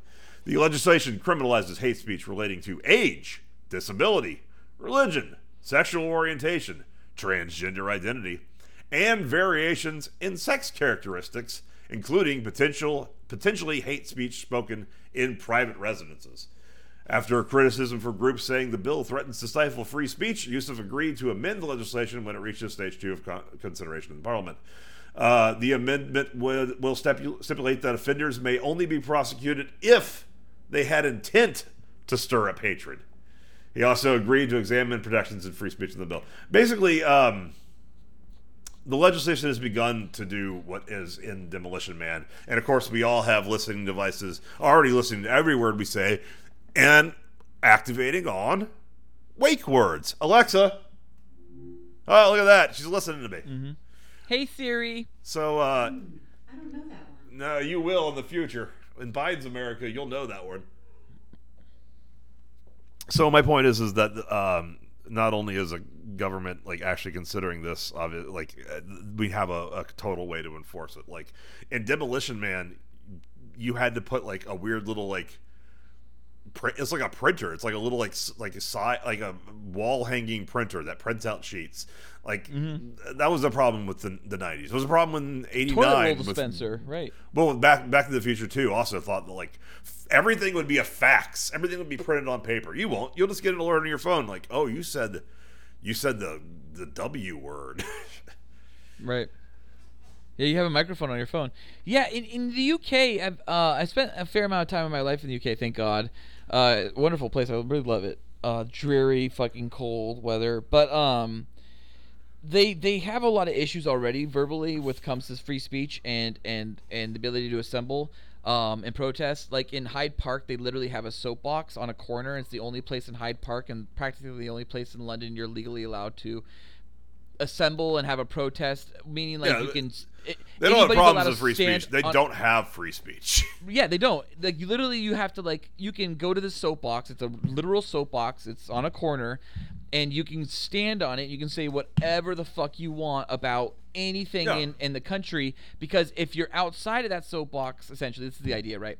Outside the soapbox saying anything, then if you say anything mean, it can take offense to somebody, or it can be something that you can actually be, attacked and litigated on, or something like that. The only thing you can't say when you're on the soapbox, apparently, is anything vulgar or violent towards the monarchy. Also, I want to make sure I get my squares right. It's Trafalgar Square. Fuck the British monarchy. But yeah, seriously. Well, oh my God. I've been Buckingham watching Palace The is, like, Crown, and it's just like basically watching Forrest Gump. It's like here's this dumb person who like interacted with important figures but doesn't understand jack shit. Oh my God! Or the idea, like, okay, so like having been to like the touristy parts of the Buckingham Palace and shit, like the idea that people lived in this place and like were so disconnected from like the fucking plague happening outside their fucking palace walls. It is so disgusting. The vast depths between the real elite and the real poor. But the other place is Trafalgar Square, and it was this giant. It's one of those places that you see a lot in World War II films, and the problem with World War II films is they didn't have the fountains. The fountains were actually put in later. So it's this place where you see the lions and shit, like the up against the monolith, and there's these fountains around it. And one fountain usually gets like a bicycle put up there for like filming and things like that. But it's actually there's no statue on top of it. There's four statues, or there's four fountains with three statues, and the fourth fountain doesn't have a statue because that's a fountain for anyone to do public art on. So you get people standing up there. It's not a bike. I'm sorry. It's a rocking horse. This is very detailed. Your point is that there's very specific zones of free speech. Right, but Trafalgar Square was this giant square, and so during World War II, a lot of people filled the square and protested the war times. Well, what they did is they put these four giant fountains. How the fuck do Londoners protest the war? Let them win? What are they protesting? No, I think they protested other aspects of the war. When it came maybe the lockdowns, because there was a lot of lockdowns, right? There was the air raids and shit. But yeah, air raids are a good reason for lockdowns. Yes, they are. They actually make sense, especially when the German Blitzkrieg is flying over you. But I think that also the British government realized that this square, not only where people celebrated the end of the wars, like World War I, but this square could also be used against them if people were to mass rally against the British government there. So they filled it with these four giant fountains. Okay. My point being, there you go. They gave their entire country a small soapbox in Hyde Park to stand on, and when they saw opportunities where people could mass in large mass against them and protest, they put giant fountains in there to stop the ability to mass in large protests. My point is they are fucking over their people regardless in the UK. Like they want to like. Well, all right. And Build Back Better has been behind Boris Johnson more than once. Everyone thought he was British Trump. But no, that dude's been around for a long time, it turns out. Boris Johnson doesn't give a shit about Trump. Just listening to him talk about during at the Parliament, I watched it on YouTube the other day, and he was just like he didn't give a fuck about Trump. No, Trump is the leader of the deplorables, and there's like at least 70 million of us, they're represented by Dennis Leary. But everyone you're talking about, like Boris Johnson included, they're all our stand-ins for. They should have been represented by Dennis Miller. Dennis Leary and Dennis Miller have similar styles. Dennis Leary in this movie John is Spartan, and he comes here all the time. Dennis Leary has a serviceable impression. Simon Phoenix is coming at me like he's some kind of. Well, no, Oliver Dennis Leary North. just plays Dennis Leary in this movie. He's just doing Dennis Leary stand-up. Someone was going to be cast as that character, and when they got, I forget who was the actor. Maybe I can look it up. I can young Jamie this before the show's over. But they were going to get somebody else there. But once they got Dennis Leary there, they purposefully gave him rants where they gave him like sections of the script were like, and he rants. Let Dennis go. All right, let's move. I only have like 2 or 3 more points here, so I'll just get into another disturbing parallel with Demolition Man in modern day is the fact that rather than fucking and having prostitutes you fuck, why fuck a prostitute in person when you can subscribe for $15 a month and she'll pretend like she gives a fuck about you just like she would if she was actually fucking you, and she won't fuck you, but she'll send you photos of her vagina on OnlyFans. That's not in the movie. This is not in the movie. That's absolutely, I mean, the idea that sex is outlawed and people use VR or technology to simulate sex is. Oh, yes, but I thought you were talking about the prostitution scene. I'm like, did you watch a director's Well, cut? there'd be no prostitution. No. There's no prostitution in the movie, obviously. There wouldn't be prostitution. You would just, I mean, I guess you could pay somebody for the VR sex, which is basically what OnlyFans is. I mean, VR is becoming a thing, too, in terms of actual sex. But really, it's more just social media, Snapchat, whatever Bella Thorne was doing. Whatever Blake. No. I'm talking about like whoever Blake Lively and Scarlett Johansson were texting, and then they got hacked by everybody. Just the idea of like sex through technology is becoming more and more a thing. But I noticed something in this time watching it that I never have noticed before, is that right before they begin their VR sex, where Sandy Bullock, of course, says, would you like to have sex? And Stallone thinks it's real so sex. hot the way she asks. Oh no, it's very Sandra is fucking hot as shit in this movie. So she's so fucking stupid. But she hands him a towel. Did you ever notice that? Yes, I didn't notice that. This is the first time I ever noticed the towel she hands him for his fucking cum. Yeah, but that would imply he gets his dick out. No, it just means I think what he's supposed to do is like shove it in his pants so he has an area to come into, like a towel in his pants. I was confused by this because if someone hands me a towel and then participates in like some like don't touch sex kind of thing, which hasn't really happened in my experience, and they handed me a towel to come, I would assume you can at least take your dick out and but like, do you have to jack your dick off, or does the telepathic thing make you come? And you just come in your pants, and then you know the towel is. We'll never know because fucking John Spartan didn't know what the fuck he was doing and fucked the whole thing up for us. Also, like, why would she be so dumb as to think he'd know what the fuck that was? Yeah, because she understood enough about 1996, quote unquote, right? That she should have grasped. Yeah, she has all these. Like, she has like a Lethal Weapon poster. Like she doesn't know that asking, "Would you like to have sex?" the person's going to expect to fuck. Right. She also had a bus in her office. Did you notice that? Well, that's just, she had like before Speed though. Yeah, she had a bus model in her office. I was like, what the fuck? This is crazy. The movie foreshadows the future a lot. Yeah, really it did. Yeah, the sex scene, the towel I thought was interesting because I was like, oh my god, cum rags. I haven't used the cum rag in forever. I know, I use disposable Kleenexes and just flush them. Oh, dude, college was cum rags. I had a cum rag that, like, if girls would put their hand down one side of the bed, I would be like, don't do that. Don't do it. Jessica's down there. What's down there? What's down there? Her name was Jessica. She was always there for me. Dude, cum turns brown if you don't clean it after a while. Dude, okay. Could you not afford Kleenexes in college? No, dude. I just love the idea of a cum rag. I thought it was hilarious. Well, so that was something new I noticed. And now, all right, we've been talking for almost, a long time now. Yeah, but we haven't even cracked the surface. We still have like 2 hours of movie to go through. No, I think we're wrapping up. I've expressed all my things. We never talked about the seashells. I thought we were going to get into the seashells. Yeah, we can do the seashells and wrap up. What I was going to lead us towards is the seashells so we can fucking put a nail in this. Let's not just get lost on the cum rag. Let's hang on. We're at what we do best. We talk about sex. So here we are. We're at the sex scene finally. That is where you get those few frames of it's a body double. It's a body double. It's got to be. Oh yeah, it's not a body double when she's moaning into the camera. What is that called? No, it's called like, what's it called, like painful anguish, or what is that thing that girls do? Beautiful agony, I think. Yeah, beautiful agony. She's doing beautiful agony essentially into a camera. She's also kind of doing what fucking Grandpa Wookie does in the holiday special. Yeah, there's a lot of weird parallels between the holiday special and this specific scene from Demolition Man. Oh my god, I'm gonna do an edit of the holiday special where he sees Sandra Bullock. That'd be pretty good. See, put that up on our fucking YouTube page. Nobody's visited that. That page is like an abandoned fish tank at this point. Who knows what's in there? Oh, dude, I could put my Friday the 13th Transformers recut up there. You couldn't put your Man of Steel cut up on, could you? No, I couldn't. It would get taken down. That's been taken down everywhere. Did you try to put it on YouTube? What? Did you try to put it on YouTube, or did we just? I did. Okay. Yeah. Oh yeah, YouTube got taken down. Our Vimeo account got suspended. Yeah, but the version you put the yeah, okay. Well, that said, I understand how that can come down, but not like the Plinkett reviews or whatever. I guess it's less transformative. I don't know. Maybe it's because it's essentially you're still watching the movie and I'm not talking over it. Yeah, I guess.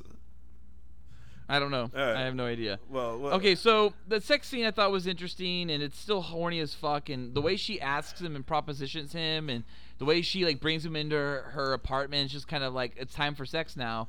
And even Stallone plays it right, where he's like, "All right, like what? This is fucking crazy. Like way sex is done in the future." And it's the biggest fucking cock block blue ball situation ever, isn't it? I mean, yeah. And then right after that scene, he goes home and starts knitting, and of course, a girl Skype calls him wrong number, naked.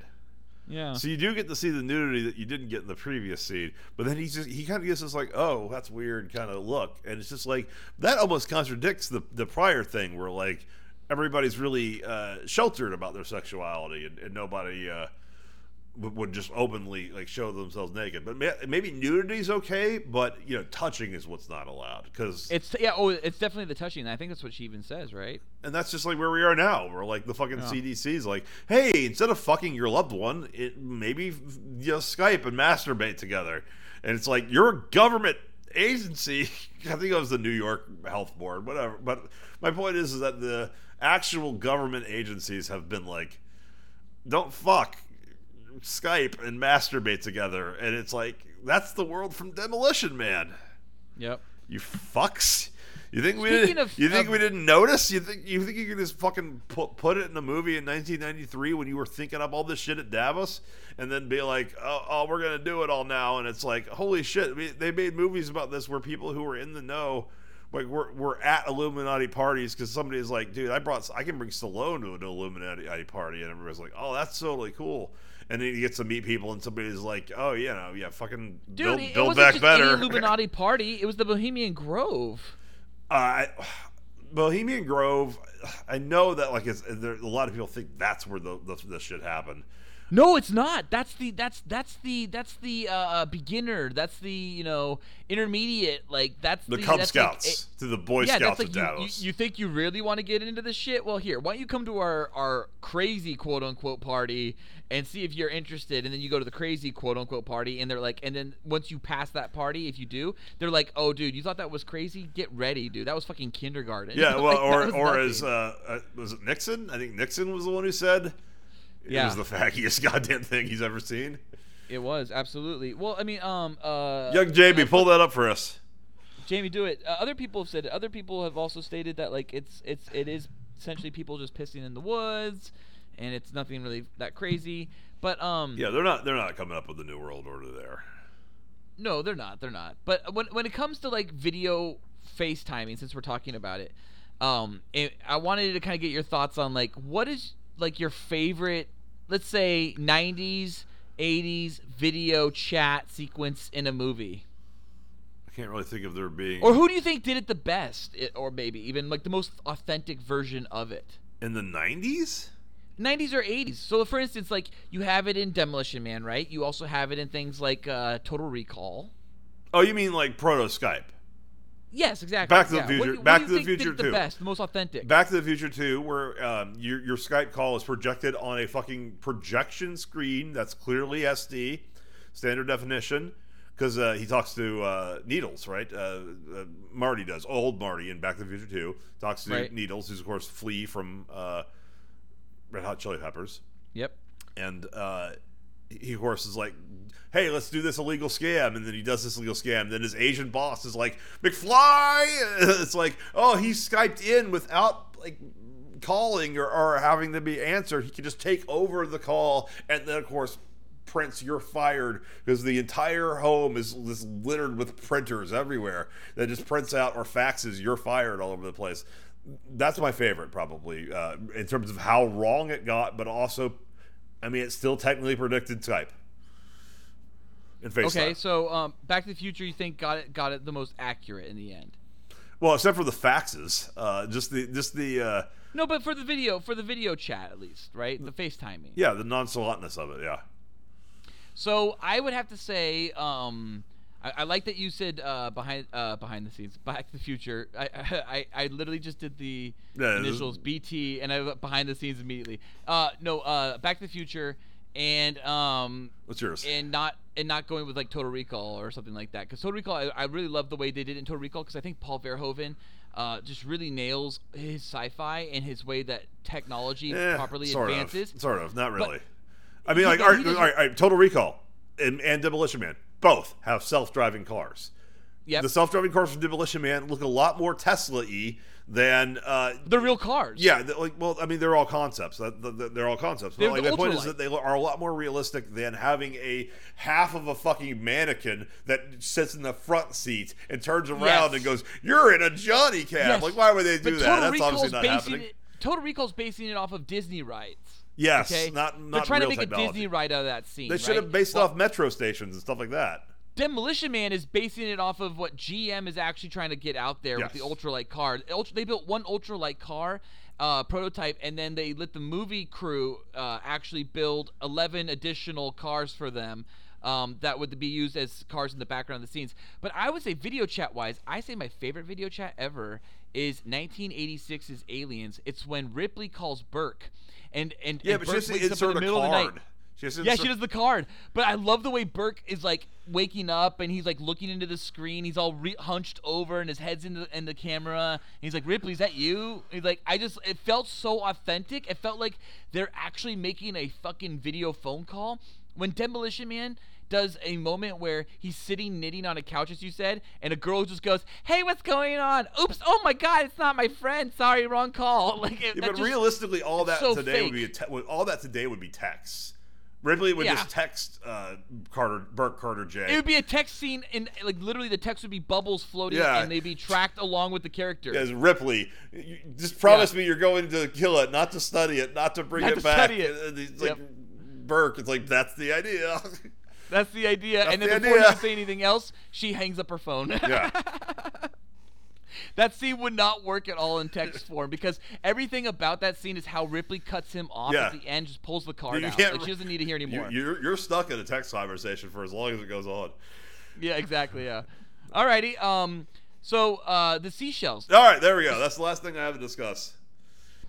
All right, what? Okay. Ballard, sweet Ballard. What are your thoughts on the seashells?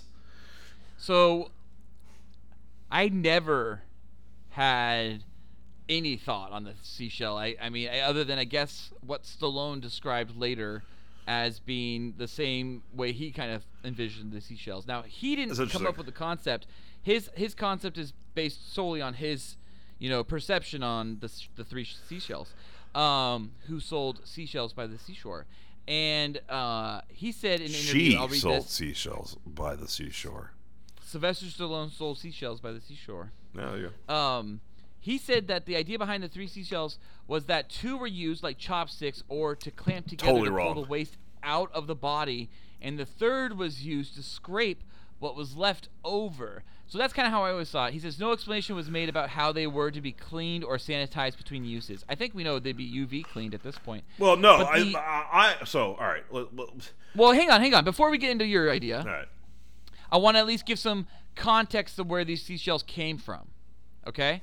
So according to the screenwriter Daniel Waters, by the way, this movie had a bouquet of screenwriters, all right? It feels like it, too. So many fucking people touched this fucking movie. And normally when a movie has 50 different screenwriters, it's garbage. This movie's actually tremendously Armageddon good. has 6, and that's just the credited one, and there's like 3 times as many worked uncredited. Right. Oh my God. Yeah. All the punch up. But I love when you have, like, most people don't understand that like name, ampersand, name, like then enter, next line, and then a name, ampersand, name. Like, that's just like these fuckers wrote a script, and then these fuckers had to completely change that script, and they work together. But either of those names hate the other two. Scary Movie has 3 different ampersand names. So it has like 2 different partners wrote 3 different. Okay, so there's 3 different films written by 2 partners each. Right? So 6 different writers, and they all are credited writers for Scary Movie. Well, that's a comedy, though. That's a sketch comedy. Like that. But that's you can still do not that. even counting all the punch-up that probably came in later, too, from other people that helped out, like friends of the Wayans, right? Yeah. But anyway, so Daniel Waters, he's one of the writers of this movie, one of the many writers of this film. And he said the inspiration for the 3 seashells came about when he was writing the scene where Spartan has to use the restroom, and he could not come up with futuristic things to use there. So he said he was having trouble, so he called a buddy, another screenwriter, and this guy said essentially, like, he's looking around his bathroom and he saw a bag of seashells on the toilet as a decoration. It was probably those soap seashells, because those were big in the 90s. Yeah, that's true. A little soap, yeah. Yeah, and so he said that, and he said, essentially, I have a bag of seashells on the toilet as a decoration, and then Daniel Waters was like, okay, I'll make something out of that. And so that's kind of why he came up with that concept. I think seashells was already something that was making its way into bathroom decor, because there would be like toilet paper holders were seashells. I feel like seashells, faucets kind of look like there's lots of things like there's probably sinks that like look like seashells inverted. So there's seashells. Obviously, they're not literal seashells. The seashells are just what they look like aesthetically, and people call them the three seashells, or maybe they even don't. It's just John Spartan says seashells, and they're like, oh, but we would call them the turd removal systems, whatever. The point I wanted to make is that Sly's theory to me reads as so wrong because it's so clearly unsanitary. Because I paid attention this time. There are 3 in a row in a public toilet. There are 3 in a row in a private toilet. That's the 2 times we see his bathroom, his apartment bathroom. They are not disposable. They have to be multiple uses. And if they're disposable, if they're multiple uses and in a public toilet, then that clearly is not something that you're actually like shitting into. Why would you even need to pull the illustration for like the slide thing shows like a turd coming out of an asshole and it being pulled like chopsticks out. Why would you do that? It just comes out naturally. There's also a toilet there. You're shitting into the toilet. The fucking seashells are only to clean your asshole. They have no reason to be involved in the part where the shit's coming out. You don't shit into a fucking wad of toilet paper. Maybe everyone's got bidets.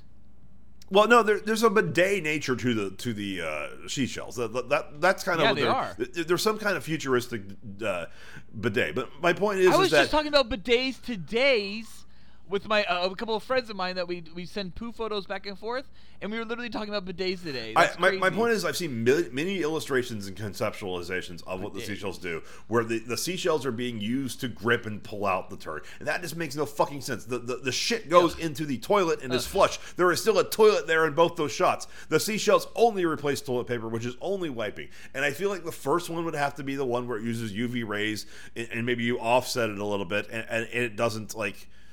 The shit just kind of crumbles, and the second one is more of like a purification, kind of making sure everything has gone down to the uses some kind of like Nair or disintegration ray, probably UV would be the most logical thing to completely get rid of it. You're saying that these are very technical seashells. My point is like there's no the seashells are completely mobile. There's no space in them for them to have like water flow. They can't literally be bidets. How does the water come out? Is it compressed water? They're not hose nozzles.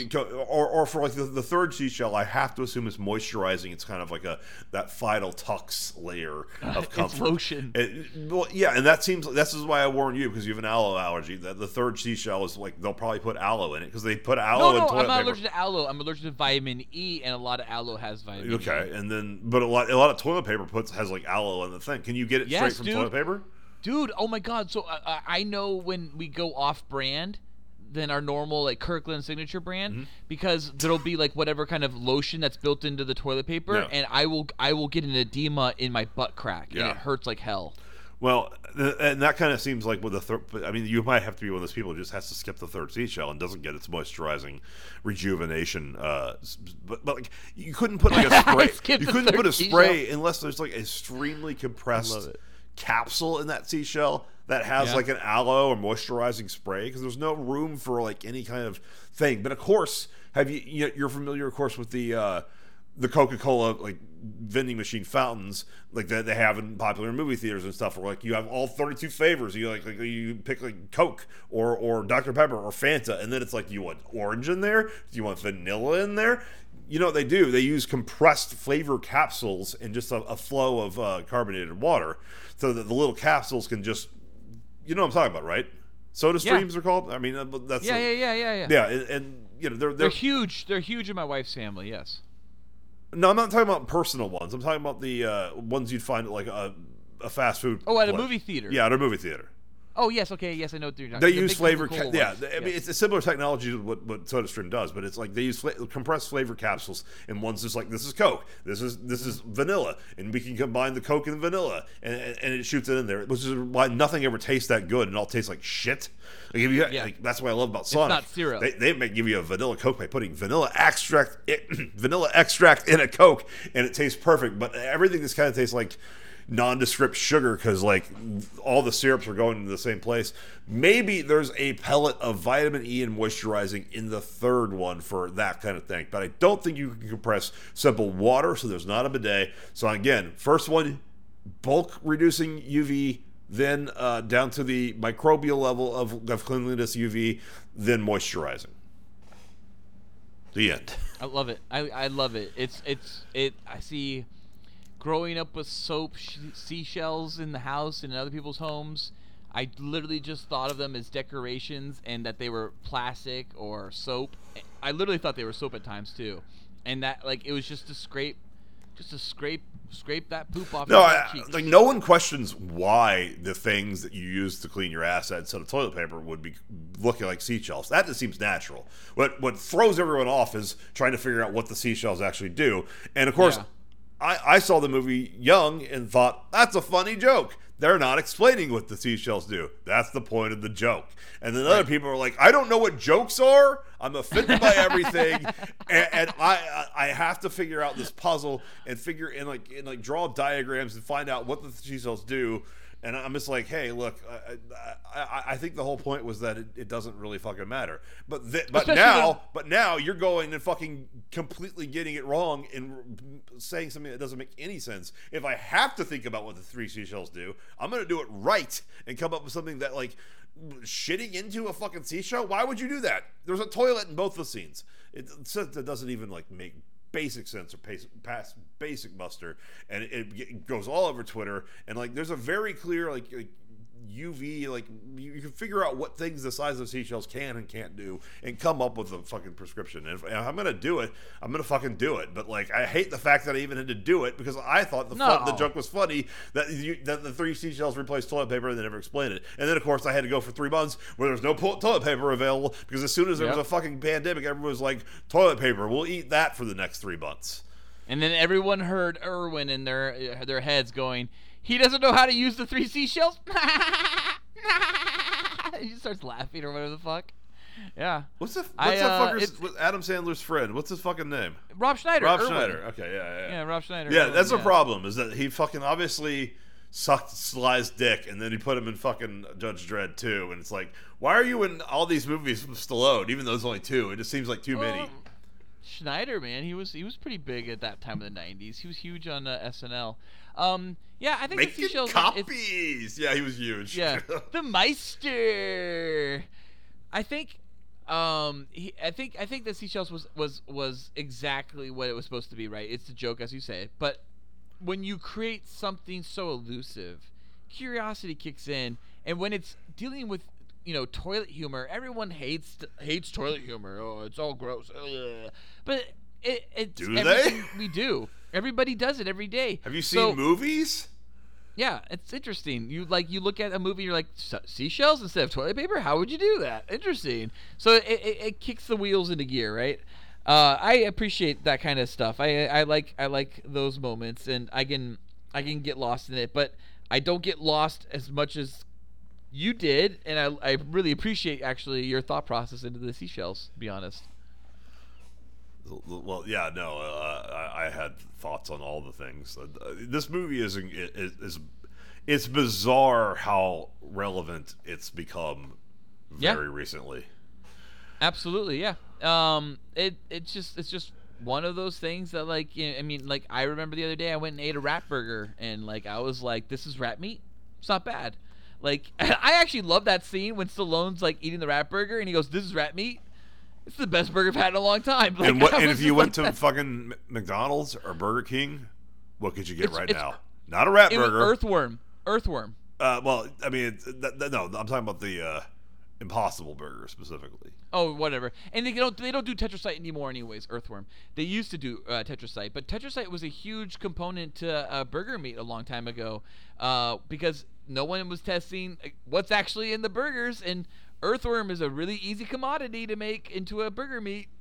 Tetrasite. I thought tetrasite was like a conspiracy theory that's largely been debunked, that it was ever in like burgers. No. I don't know. I think there's like actual sawdust in fucking Taco Bell meat right now. Yeah. But you know what? It tastes There's fucking yoga delicious. mat in fucking Subway sandwiches. Oh yeah, it was something like Ireland was like, we're not classifying Subway as food anymore. Yeah, because the bread utilizes like essentially the same like plastic chemical urethane, whatever the fuck type shit that that actually is in yoga mats. It's like, oh, that's disgusting. Well, it's hard to believe Jared would have steered us wrong. Jared, eat fresh, everyone. Well, no, it's crazy that Jared honestly not only lost all that weight and then had sex with all those kids, but then also became, Ivanka Trump's husband. It is in. No, that's not the same guy, right? No. He looks. That's not the same guy. No, Kushner looks like, we've established that he looks like the devil's son. And the other Jared is the devil's son. Yeah, let's not even give him that much credit. I mean, just Subway in general is a horrible company, honestly, and it's done great during this pandemic. That Jared probably was running in some kind of ring that was a lesser ring that Jeffrey Epstein was running as well. Yeah, because he doesn't get invited to the same ring that Bill Clinton does. Or Chris Tucker, right? Yeah. It's kind of weird that Chris Tucker was even on that list, to be honest. I mean, I get that you had a fan base in the 90s, but and why did you just stop being in the public eye for 20 years? What was that about, Chris? Well, it's easier to allegedly bang children, I guess. No, because they don't let you in unless you're famous. That's how Will Smith gets into the Illuminati. If he was still the star of The Fresh Prince of Bel-Air, he ain't getting in. But fucking Aunt Viv ain't getting in. No, but if you immediately add $100 million to a gross of any movie, you can make anything. That's how we fucking got Wild Wild West.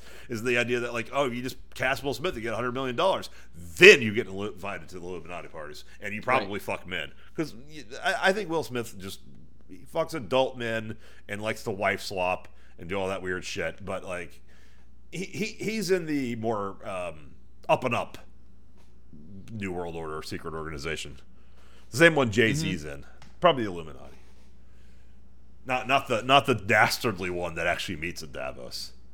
They don't need Tom Hanks for that. What is he really going to add? Humor. Yeah. Entertainment value. Yeah, maybe. Well, that's it. I mean, bring in the clown. My point is that maybe it's not coincidence that all these things in this movie parallel something that might have been already been thought up by world leaders, because Sly Stallone definitely was powerful enough to hobnob with those people. And of course, there's a joke in this movie about the Schwarzenegger Presidential Library, and Sandy says that his popularity as governor led to the 52nd Amendment, which is kind of scary. Also, no, the 61st or something. Yeah, well, it's high up there, so it's kind of scary how many amendments there were. But of course, then Schwarzenegger actually did become the governor, and honestly, I mean, it would have seemed ridiculous, the idea of him being a president in 1993. Now it seems like a pretty reasonable thing. He could run in 2024, and obviously he can't. But if he, without that, the whatever amendment that actually is, he certainly has the ability, the clout, to. And he probably got invited to a lot of parties with Stallone, so.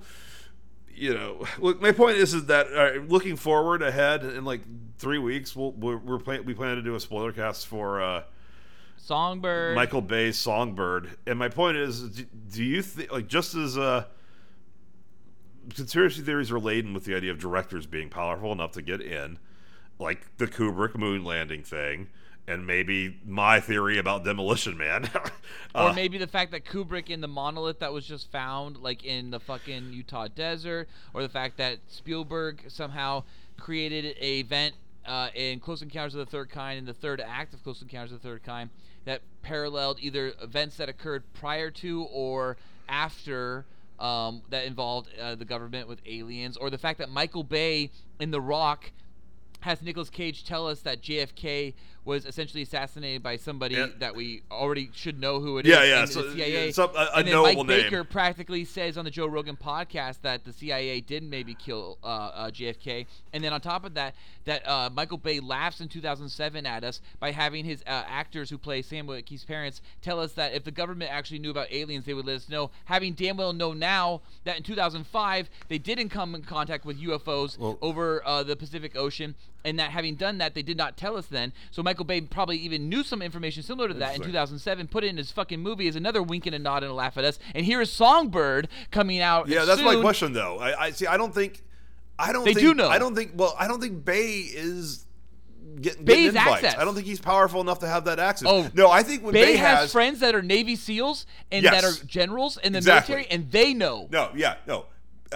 Bay, like, all right, Chris Tucker, Sly Stallone, possibly Stanley Kubrick, were invited directly to those parties, and they actually got to meet those people. But I think Bay doesn't get invited. I think he's too much of a deplorable. I think he's too much of a Trumper. I think he's 13 hours. I think he's on the outside. It from the blue collar military. He's friends with military heads, and the military heads know what's going on.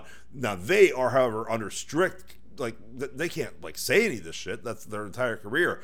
But you know, when Bay's basically making recruiting videos for them for and selling them as kids movies, they're gonna be like, dude, shit's gonna go down and China's gonna own us, so just let China make your next movie. And he's like, all right, I'll let China make my next movie, so I have a good standing with them, I have a good social credit score. He seems to have an in to I think it's indirect, I think it's to the military, and that's what makes Songbird so fucking scary, because he's right on that level where he puts it in his movies.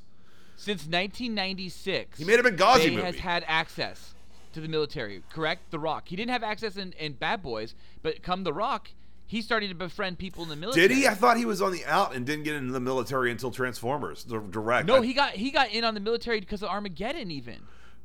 But wasn't Bruckheimer fighting with?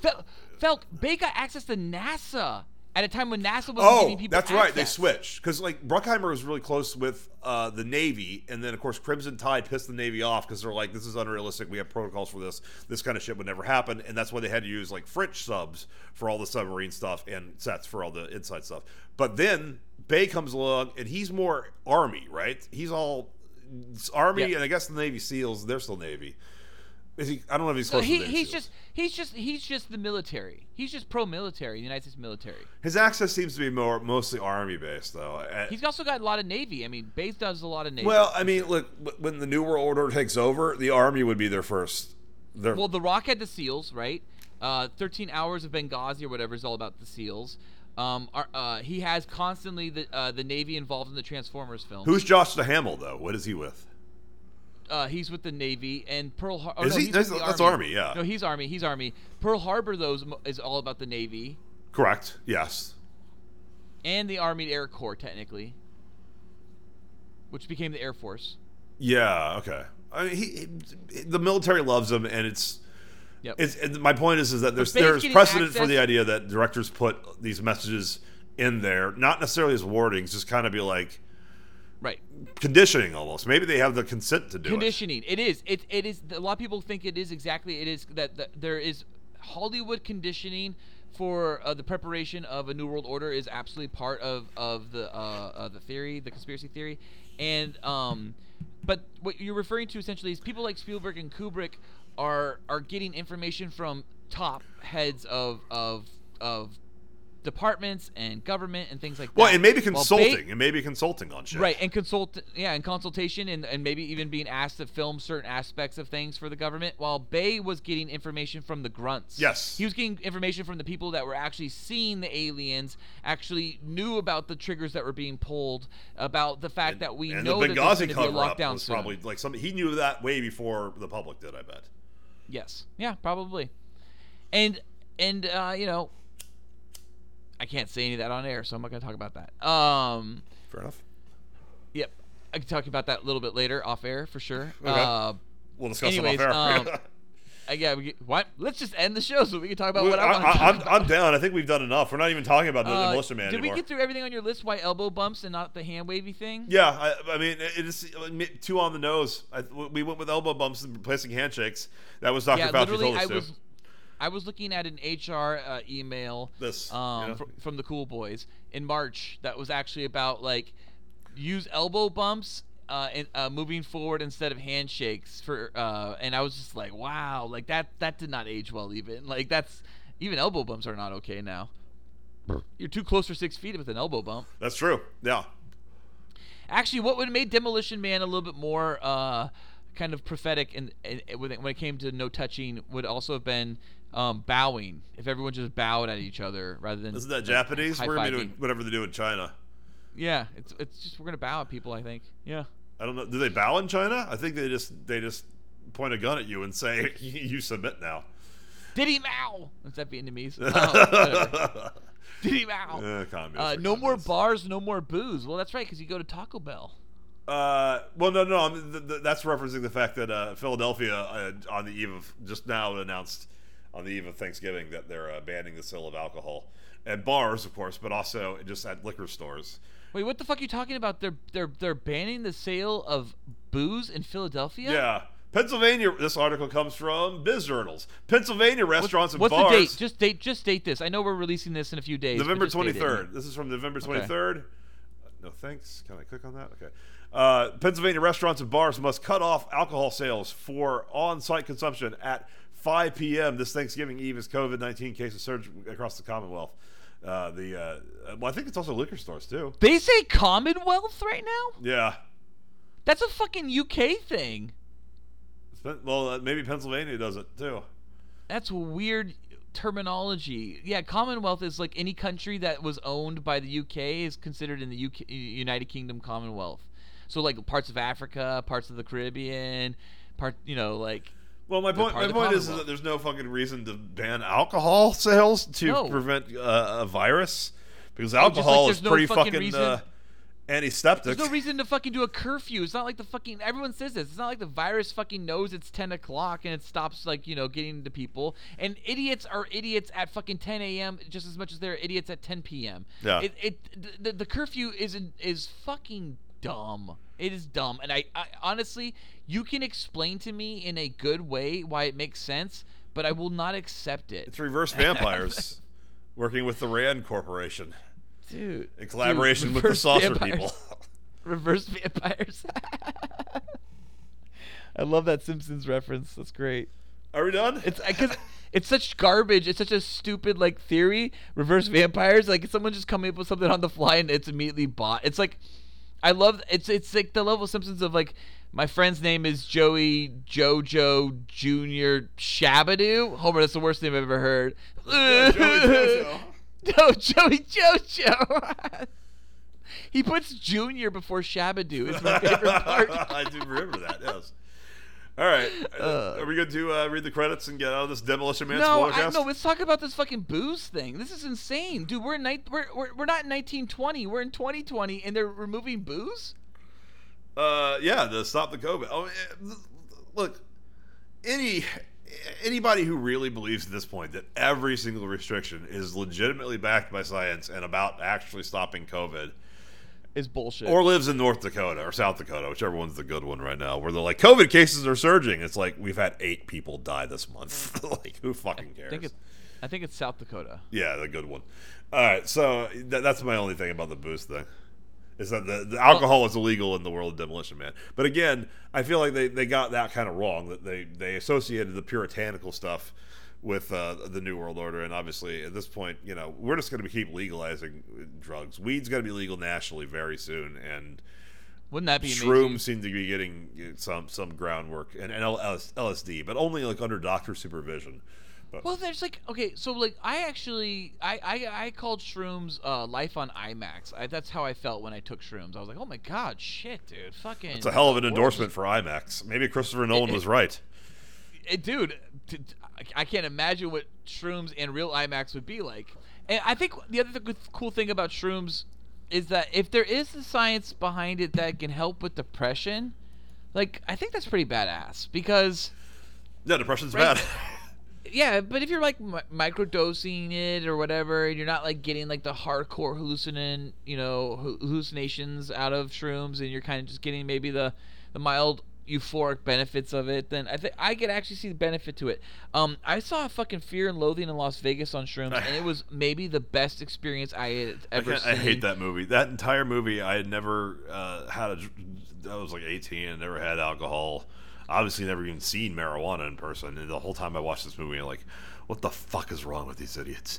Just stop doing drugs. All of your problems are being caused by the fact that you're constantly on drugs. If you were on drugs, you'd come up with a really good solution to deal with these issues. And it's just I'm never doing drugs.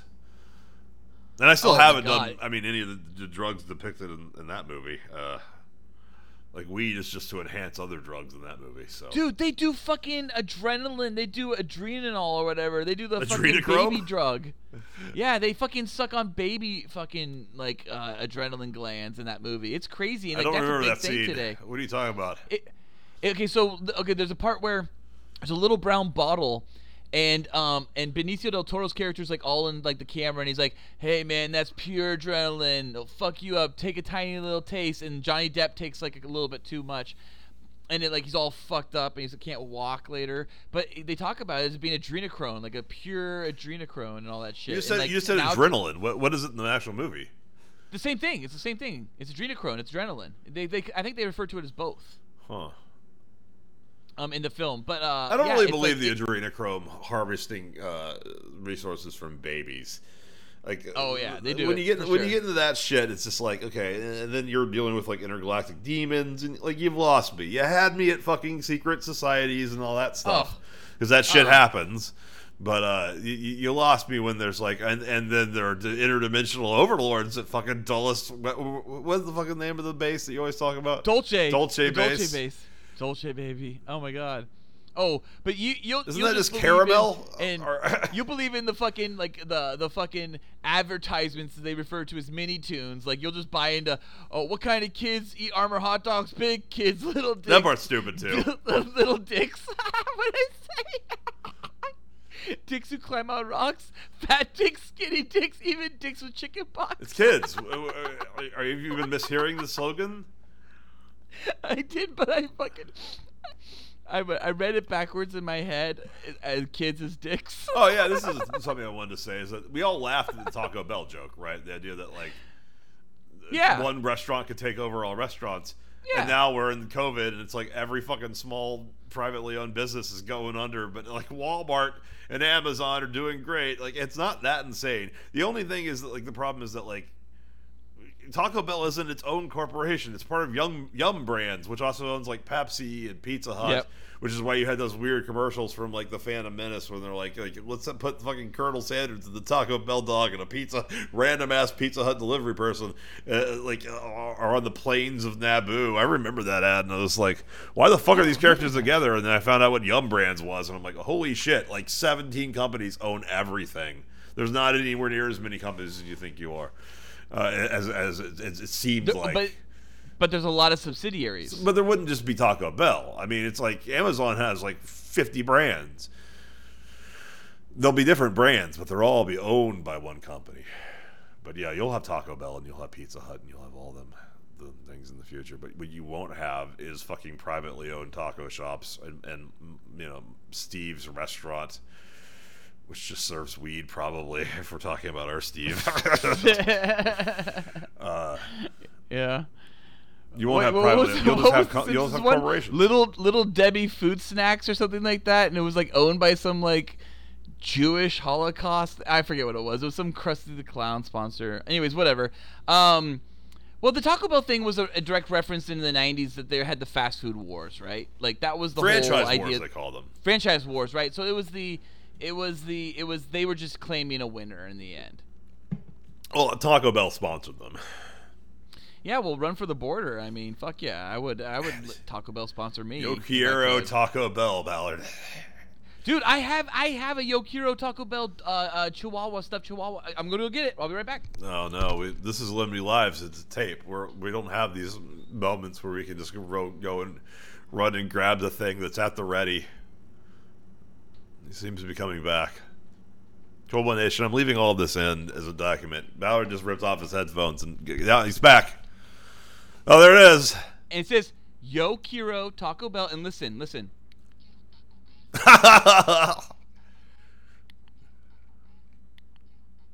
Seems a little spotty. Yo quiero Taco Bell. Maybe his battery is low. But that said, I'm betting the person who did that VO is a white guy, so that would be canceled retroactively. Fucking after 32 years, they're like, oh, we're going to recast Carl because it has to be an actual black guy now. So we'll get a sound-alike who just happens to be black. I don't know. Maybe the dog was actually voiced by a Latinx person. I bet you it's like someone famous. We've been talking for 2 hours and 24 minutes. I think it's a good time to wrap up. I think no. There's a couple of things about Demolition Man we should talk about. Remember when you said this would be a 30-minute a week? A 30. Well, no, the Spoilercast will never be 30 minutes. I don't think they need to be 2 hours and 24 minutes, but sure. No, especially about Demolition Man. The score is something we talk about a lot because sometimes we utilize a score and a theme, right? Or we utilize a score kind of like for the trailer or the cold open for our show or something like that. Remember the score to Demolition Man? Yeah, no, the scores for movies in general. Yeah. When we talk about them in Spoilercasts, or how we kind of like play them in the background when we're doing like specials like Terminator. Anyways, this movie, I was like, beforehand we were talking about it, about this episode we were going to record tonight. We were talking about like, okay, so what should we do? Is there any kind of cool, memorable score to Demolition Man? I can't really remember anything. And having listened to the movie and watched the film, the score is, for the most part throughout the whole film, I don't even recognize a score going on, right? Yeah. But in the third act, all of a sudden the score kicks in, and I'm like, oh my god, I'm noticing it. It's Batman Forever. It's right after, similar, yeah. It's after the car crash where the car foams up and saves Stallone. You get the Beetlejuice score.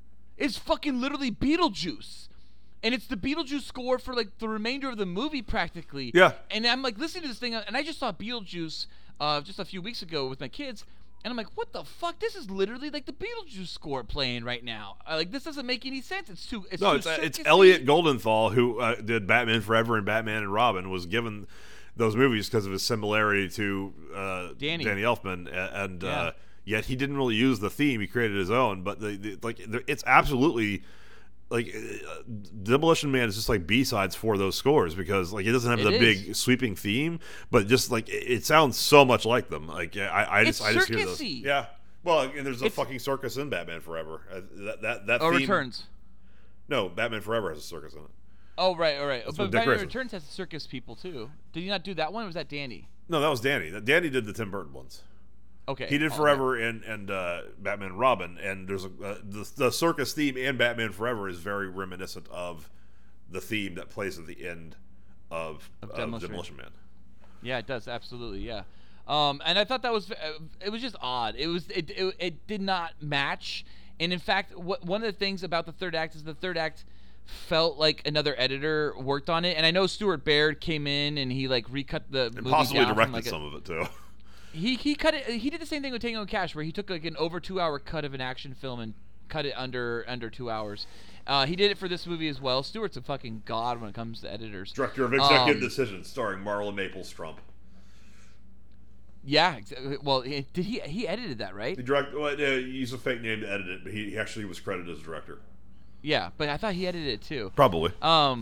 But he edited out one major character out of this movie, Demolition Man. He edited out Kate Spartan, John Spartan's daughter, and she's been cut out of the film other than simply a few shots where underground, where John Spartan is actually protecting a girl as Simon Phoenix is shooting up the place. When he's with the deplorables, he's protecting a woman. Well, that woman's actually, quote unquote, is supposed to be his daughter. Oh, they cut her out. Okay. That's really... And they cut her out. And then she's at the very end. She's standing next to Dennis Leary at the end when they're all like, you guys can now be above ground. You don't have to be down below ground anymore. And they're like, yay! Yeah, I get it. That's her next to them. She was probably in there so that he turns to Dennis Leary's side. But I think the movie works fine without it. Like, I don't question that decision.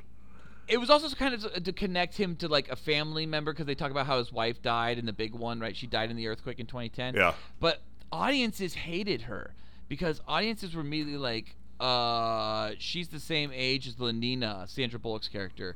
So it's weird that John is fucking someone that's the same age as his daughter. Yeah. So they cut, that was one of the reasons they actually cut her out of the film. Yeah. I mean, I feel like you get his enough of like, it's weird that they even mentioned the daughter in that scene. That makes sense. Because like she says he has a daughter, and like it would be a minor misuse of police, whatever. But I could look her up, and he's like, no, and let's not ever mention her again in this entire movie. I always thought that was weird. So that explains why that scene's in there. But no, he works better without like all that baggage. Same with having like a wife. It's kind of weird. He wakes up, finds his wife's dead, and then Sandra Bullock's like, want to fuck, and he's like, yeah, sure. I just found out my wife was dead 15 minutes ago. Right. Sure. Remember, this is a movie that takes place over 48 hours, right? Yeah. And like in 48 hours, he finds out not only his wife died in a giant earthquake in 2010, but he just moves on to banging Sandra Bullock. There's a shot of him carrying out a girl. That's not his daughter, though. That's in the beginning where they're like, it's supposed to be a flashback. That's supposed to be his daughter. Yes, that is supposed to be his daughter. No, the little girl. That's No, the supposed to be little her. girl. No, it's like, she's like a kidnapping victim, and the Right, reporter's yes. like, "Why did you save her when like you caused like $6 million worth of destruction?" No, you caused $7 million of destruction for a girl for a $25,000 ransom, and the girl goes, "Fuck you, lady." Yeah, that's a great scene. And Yeah, that is he's a his great good scene. answer. Yeah, that's not his daughter. That's just some random That's girl. supposed to be his daughter. Yes. Oh, okay, and that's just because they used it for the subplot. Yeah, it's kind of like how in Commando, where Arnold goes after his daughter, right? It kind of reminds me of a journalist saying, "Detective Sex, did you use unnecessary force?" I used everything I fucking had. Yeah. Yep. Well, all right. That wraps up my things to say. Nope. I got a couple more things, All and right. then we can wrap up. So, kind of talking about essentially the Rambo-ness of John Spartan. He is a John, and in He's the just Rambo. 80s and 90s films, we had action Johns. We had a bunch of action Johns. John Matrix. We had John Matrix from the Commando. We already talked about him. We have John McClane, right, from the Die Hard series. Yeah. We have John Rambo, right? We have John Wick. We have John Spartan, of course, added to this. But Phil, can you name any other Johns? Those are the big ones. Those are some big ones, but there's Johnny Mnemonic. Yeah, and also, well, Neo's, his name is John Anderson. Is he John Anderson, really? It's John Anderson, yeah, Mr. Anderson. Oh, that's awesome. I didn't realize Yeah, that. did you realize that was a fucking parallel about, or a metaphor about dead naming? Like the idea that he calls himself Neo, but people keep going like, the Agent Smith keeps calling him Mr. Anderson. Mr. Anderson. It's just like, yeah. like, no, I'm Rebecca. Steve, please stop calling yourself Rebecca. You're a beautiful son. And he's like, no, I'm Rebecca now. I'm Caitlin. Stop it, Bruce. I'm Caitlin. Or I'm Lana Wachowski. Or Yeah, whatever the other right. one is. I don't remember. I just call them the Wachowskis now. Yeah. Makes it easy. Well, anyways, yeah, so John Spartan, another classic John. I think didn't Erasure? Running Man have Wait, a John? what is the name of this? Eraser? Is it just Eraser? What's the name of that movie? Eraser, yeah, it's Eraser, yeah. Okay, that's a stupid title for a movie. Why is it called but- Eraser? Isn't the movie about a railgun? No, because he's an eraser. He erases your identity. Oh no, that's right. Running Man was Ben Richards because he was the butcher of Bakersfield. What is was he? What is he in Eraser? Eraser? Yeah. Eraser. Arnold in Eraser is He has to look it up. John Kruger. John Kruger. Wow, there you go. Another John. Yeah, Johns are great. And that was 96, by the way. That was a 96. The most film. popular name in America. John Commando. Chaz. John Commando is my favorite John. Absolutely, I love that one. John Matrix. It's the best. It's absolutely the best. And then Did you just call him John Commando? John Commando. That should be his name, though. It really should have been his name. John Commando, we need you back. Commander John Commando. No chance. The notable cryocons. So there's Jesse Ventura. He's one of the cryocons, right? Yeah. But there's cryocons listed in the movie and said out loud in the movie. Jeffrey The Dahmer's one in that there. said out loud is Jeffrey Dahmer. Yeah. But he would not have been a cryocon because Dahmer died in 94. He was beaten to death in prison in 94. Well, he was alive in '93 for that joke to make sense. Right, yeah. But a year later, he was killed by the broken broomstick that some other inmate beat him to death with. And this is really interesting.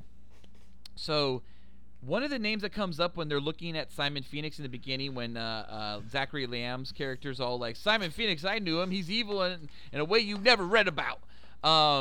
There was another name next to Simon Phoenix. It said Scott Peterson. Well, Scott Peterson wasn't arrested until 2003, 2004. So, like, that one actually kind of matches up a little bit. That's interesting. That was kind of interesting that they. Is this kinda a landed that one. BuzzFeed article, or did you personally notice that? I saw Scott Peterson. That's mean, it was impressive. Kind of like I didn't notice that. It was on my standard def screen, but it says Scott Peterson. I have to assume it's coincidence. I mean, the Illuminati certainly did not know that like a man named Scott Peterson would probably have killed his wife. So Scott Peterson's important not because of just the fucking murderer, but I know Scott Peterson's in my life. Okay. So not every the Scott time Peterson. What? Not the Scott Peterson. No, not the. But people name Scott Peterson, and I'm always just like, you should change it. Yeah. Seinfeld had that about that. Work on changing Scott. Go with your middle name. Rifkin. You know? What was the name of the serial killer from Seinfeld that Elaine was trying to get him to change his name? Is it a real serial killer or was it a fictional serial killer? Rifkin? Yeah. It sounds real. It sounds like it's a real That's person. like a season 3 episode, I think. Elaine's dating a guy who his name is the name of a serial killer, and he tries to get him to change his name. I think he's also a communist. And he's the one who gives the Communist Manifesto pamphlet to Kramer, and then Kramer starts a communist revolt amongst the holiday Santas. Oh, okay. It was. She dates a man with the same name as serial killer Joel Rifkin. Joel Rifkin. There you go. Thank you. It's the episode is the masseuse. Is that also the one where George gets a massage from? Oh no, it's the one where Jerry. No, it's the one where Jerry's dating a masseuse who won't give him a massage. Oh, is that what it is? Okay. Yeah. What did Joel Rifkin do? Let's look into it. He was the person. He was the one who killed hookers in Brooklyn and Manhattan. No, that guy. That sounds like every character I've ever played in GTA. No, well, it's a little different when they're real. I guess so, yeah. It's much more different when they're real life. Right. Speaking of real life deaths, let's talk about Demolition Man. Body count 72. 72, not bad. I guess. What are you waging it against? Well, I don't think that many movies have 72 different people killed in it. So it was fun. 72 people died in Demolition Man. Billions die in T2 off screen. Well, yeah, but most of these people weren't off screen. Most of these deaths were on screen. These 72. And in the future, that I guess gets prevented in that movie, but then brought back in several other movies. It does. Oh, and then I guess the last question. I was watching the film Felk. Demolition Man, I thought to myself, I don't understand what power tops are or power bottoms are. I still don't get them, but I wanted to know from you, who do you think is the power top and who's the power bottom between Simon Phoenix and John Spartan? They're both tops. They are? That's the point. Yeah, they would both be power tops. Can power tops have sex with each other, or is that not possible? It's very difficult. It would be like two left-footed people trying to dance or whatever. The parts don't work. Wait, okay, explain to me what a power top is and a power bottom is. No, we're wrapping up this. Please, we're at 2 hours and please, 37 minutes. I need to know. All right, okay, I got one last little tidbit. Slightly less for the listeners. So I watch all the credits. I know some people say you're a psycho for doing that. You have to hear the Sting song. Or people, that Sting song is horrible. It's horrible. It's awful. Yeah. It's awful, yeah. I had to look it up, and I was like, "This is with the Demolition Man." It's so bad. Can't believe Sting did it. I watch the movie's title's based off the song that Sting wrote first, and then he rewrote the song for the credits. Yeah, because the movie shouldn't really be called Demolition Man. It doesn't really sell the movie.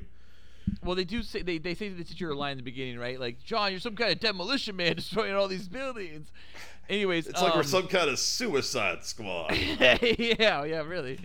So I watch credits like a psycho, and I watch them all the way. And I got to the end, and I saw the Silver Pictures logo, right? The Joel Silver Pictures logo. Yeah.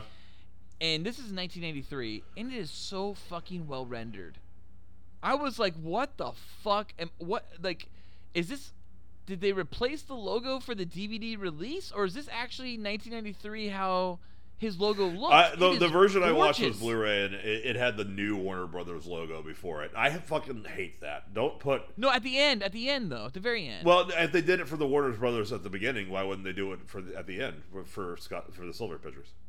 Maybe, but I saw a DVD, but I don't know. Like it's the one where you're looking at a silver plane, and then all of a sudden like a bump comes through, and it's like the squares for the Silver Pictures logo. I don't know. And then you eventually he had to fight really hard to get his silver logo at the beginning of the Matrix sequels, because it's not in the original. It's just them and Village Roadshow, and then Silver got in there because I thought Viacom got in there, or not Viacom. Is it Village Roadshow? It's Village Roadshow, okay, yeah. and Warner Brothers, and like he's got a big ego, Joel Silver. You know. Yeah. Like. Well, then maybe he forced some fucking. Yeah, he graphic snorted artist. cocaine off a hooker, and then got his whip and went and fucking whipped the fucking CG person. It's like logo better. He has a really.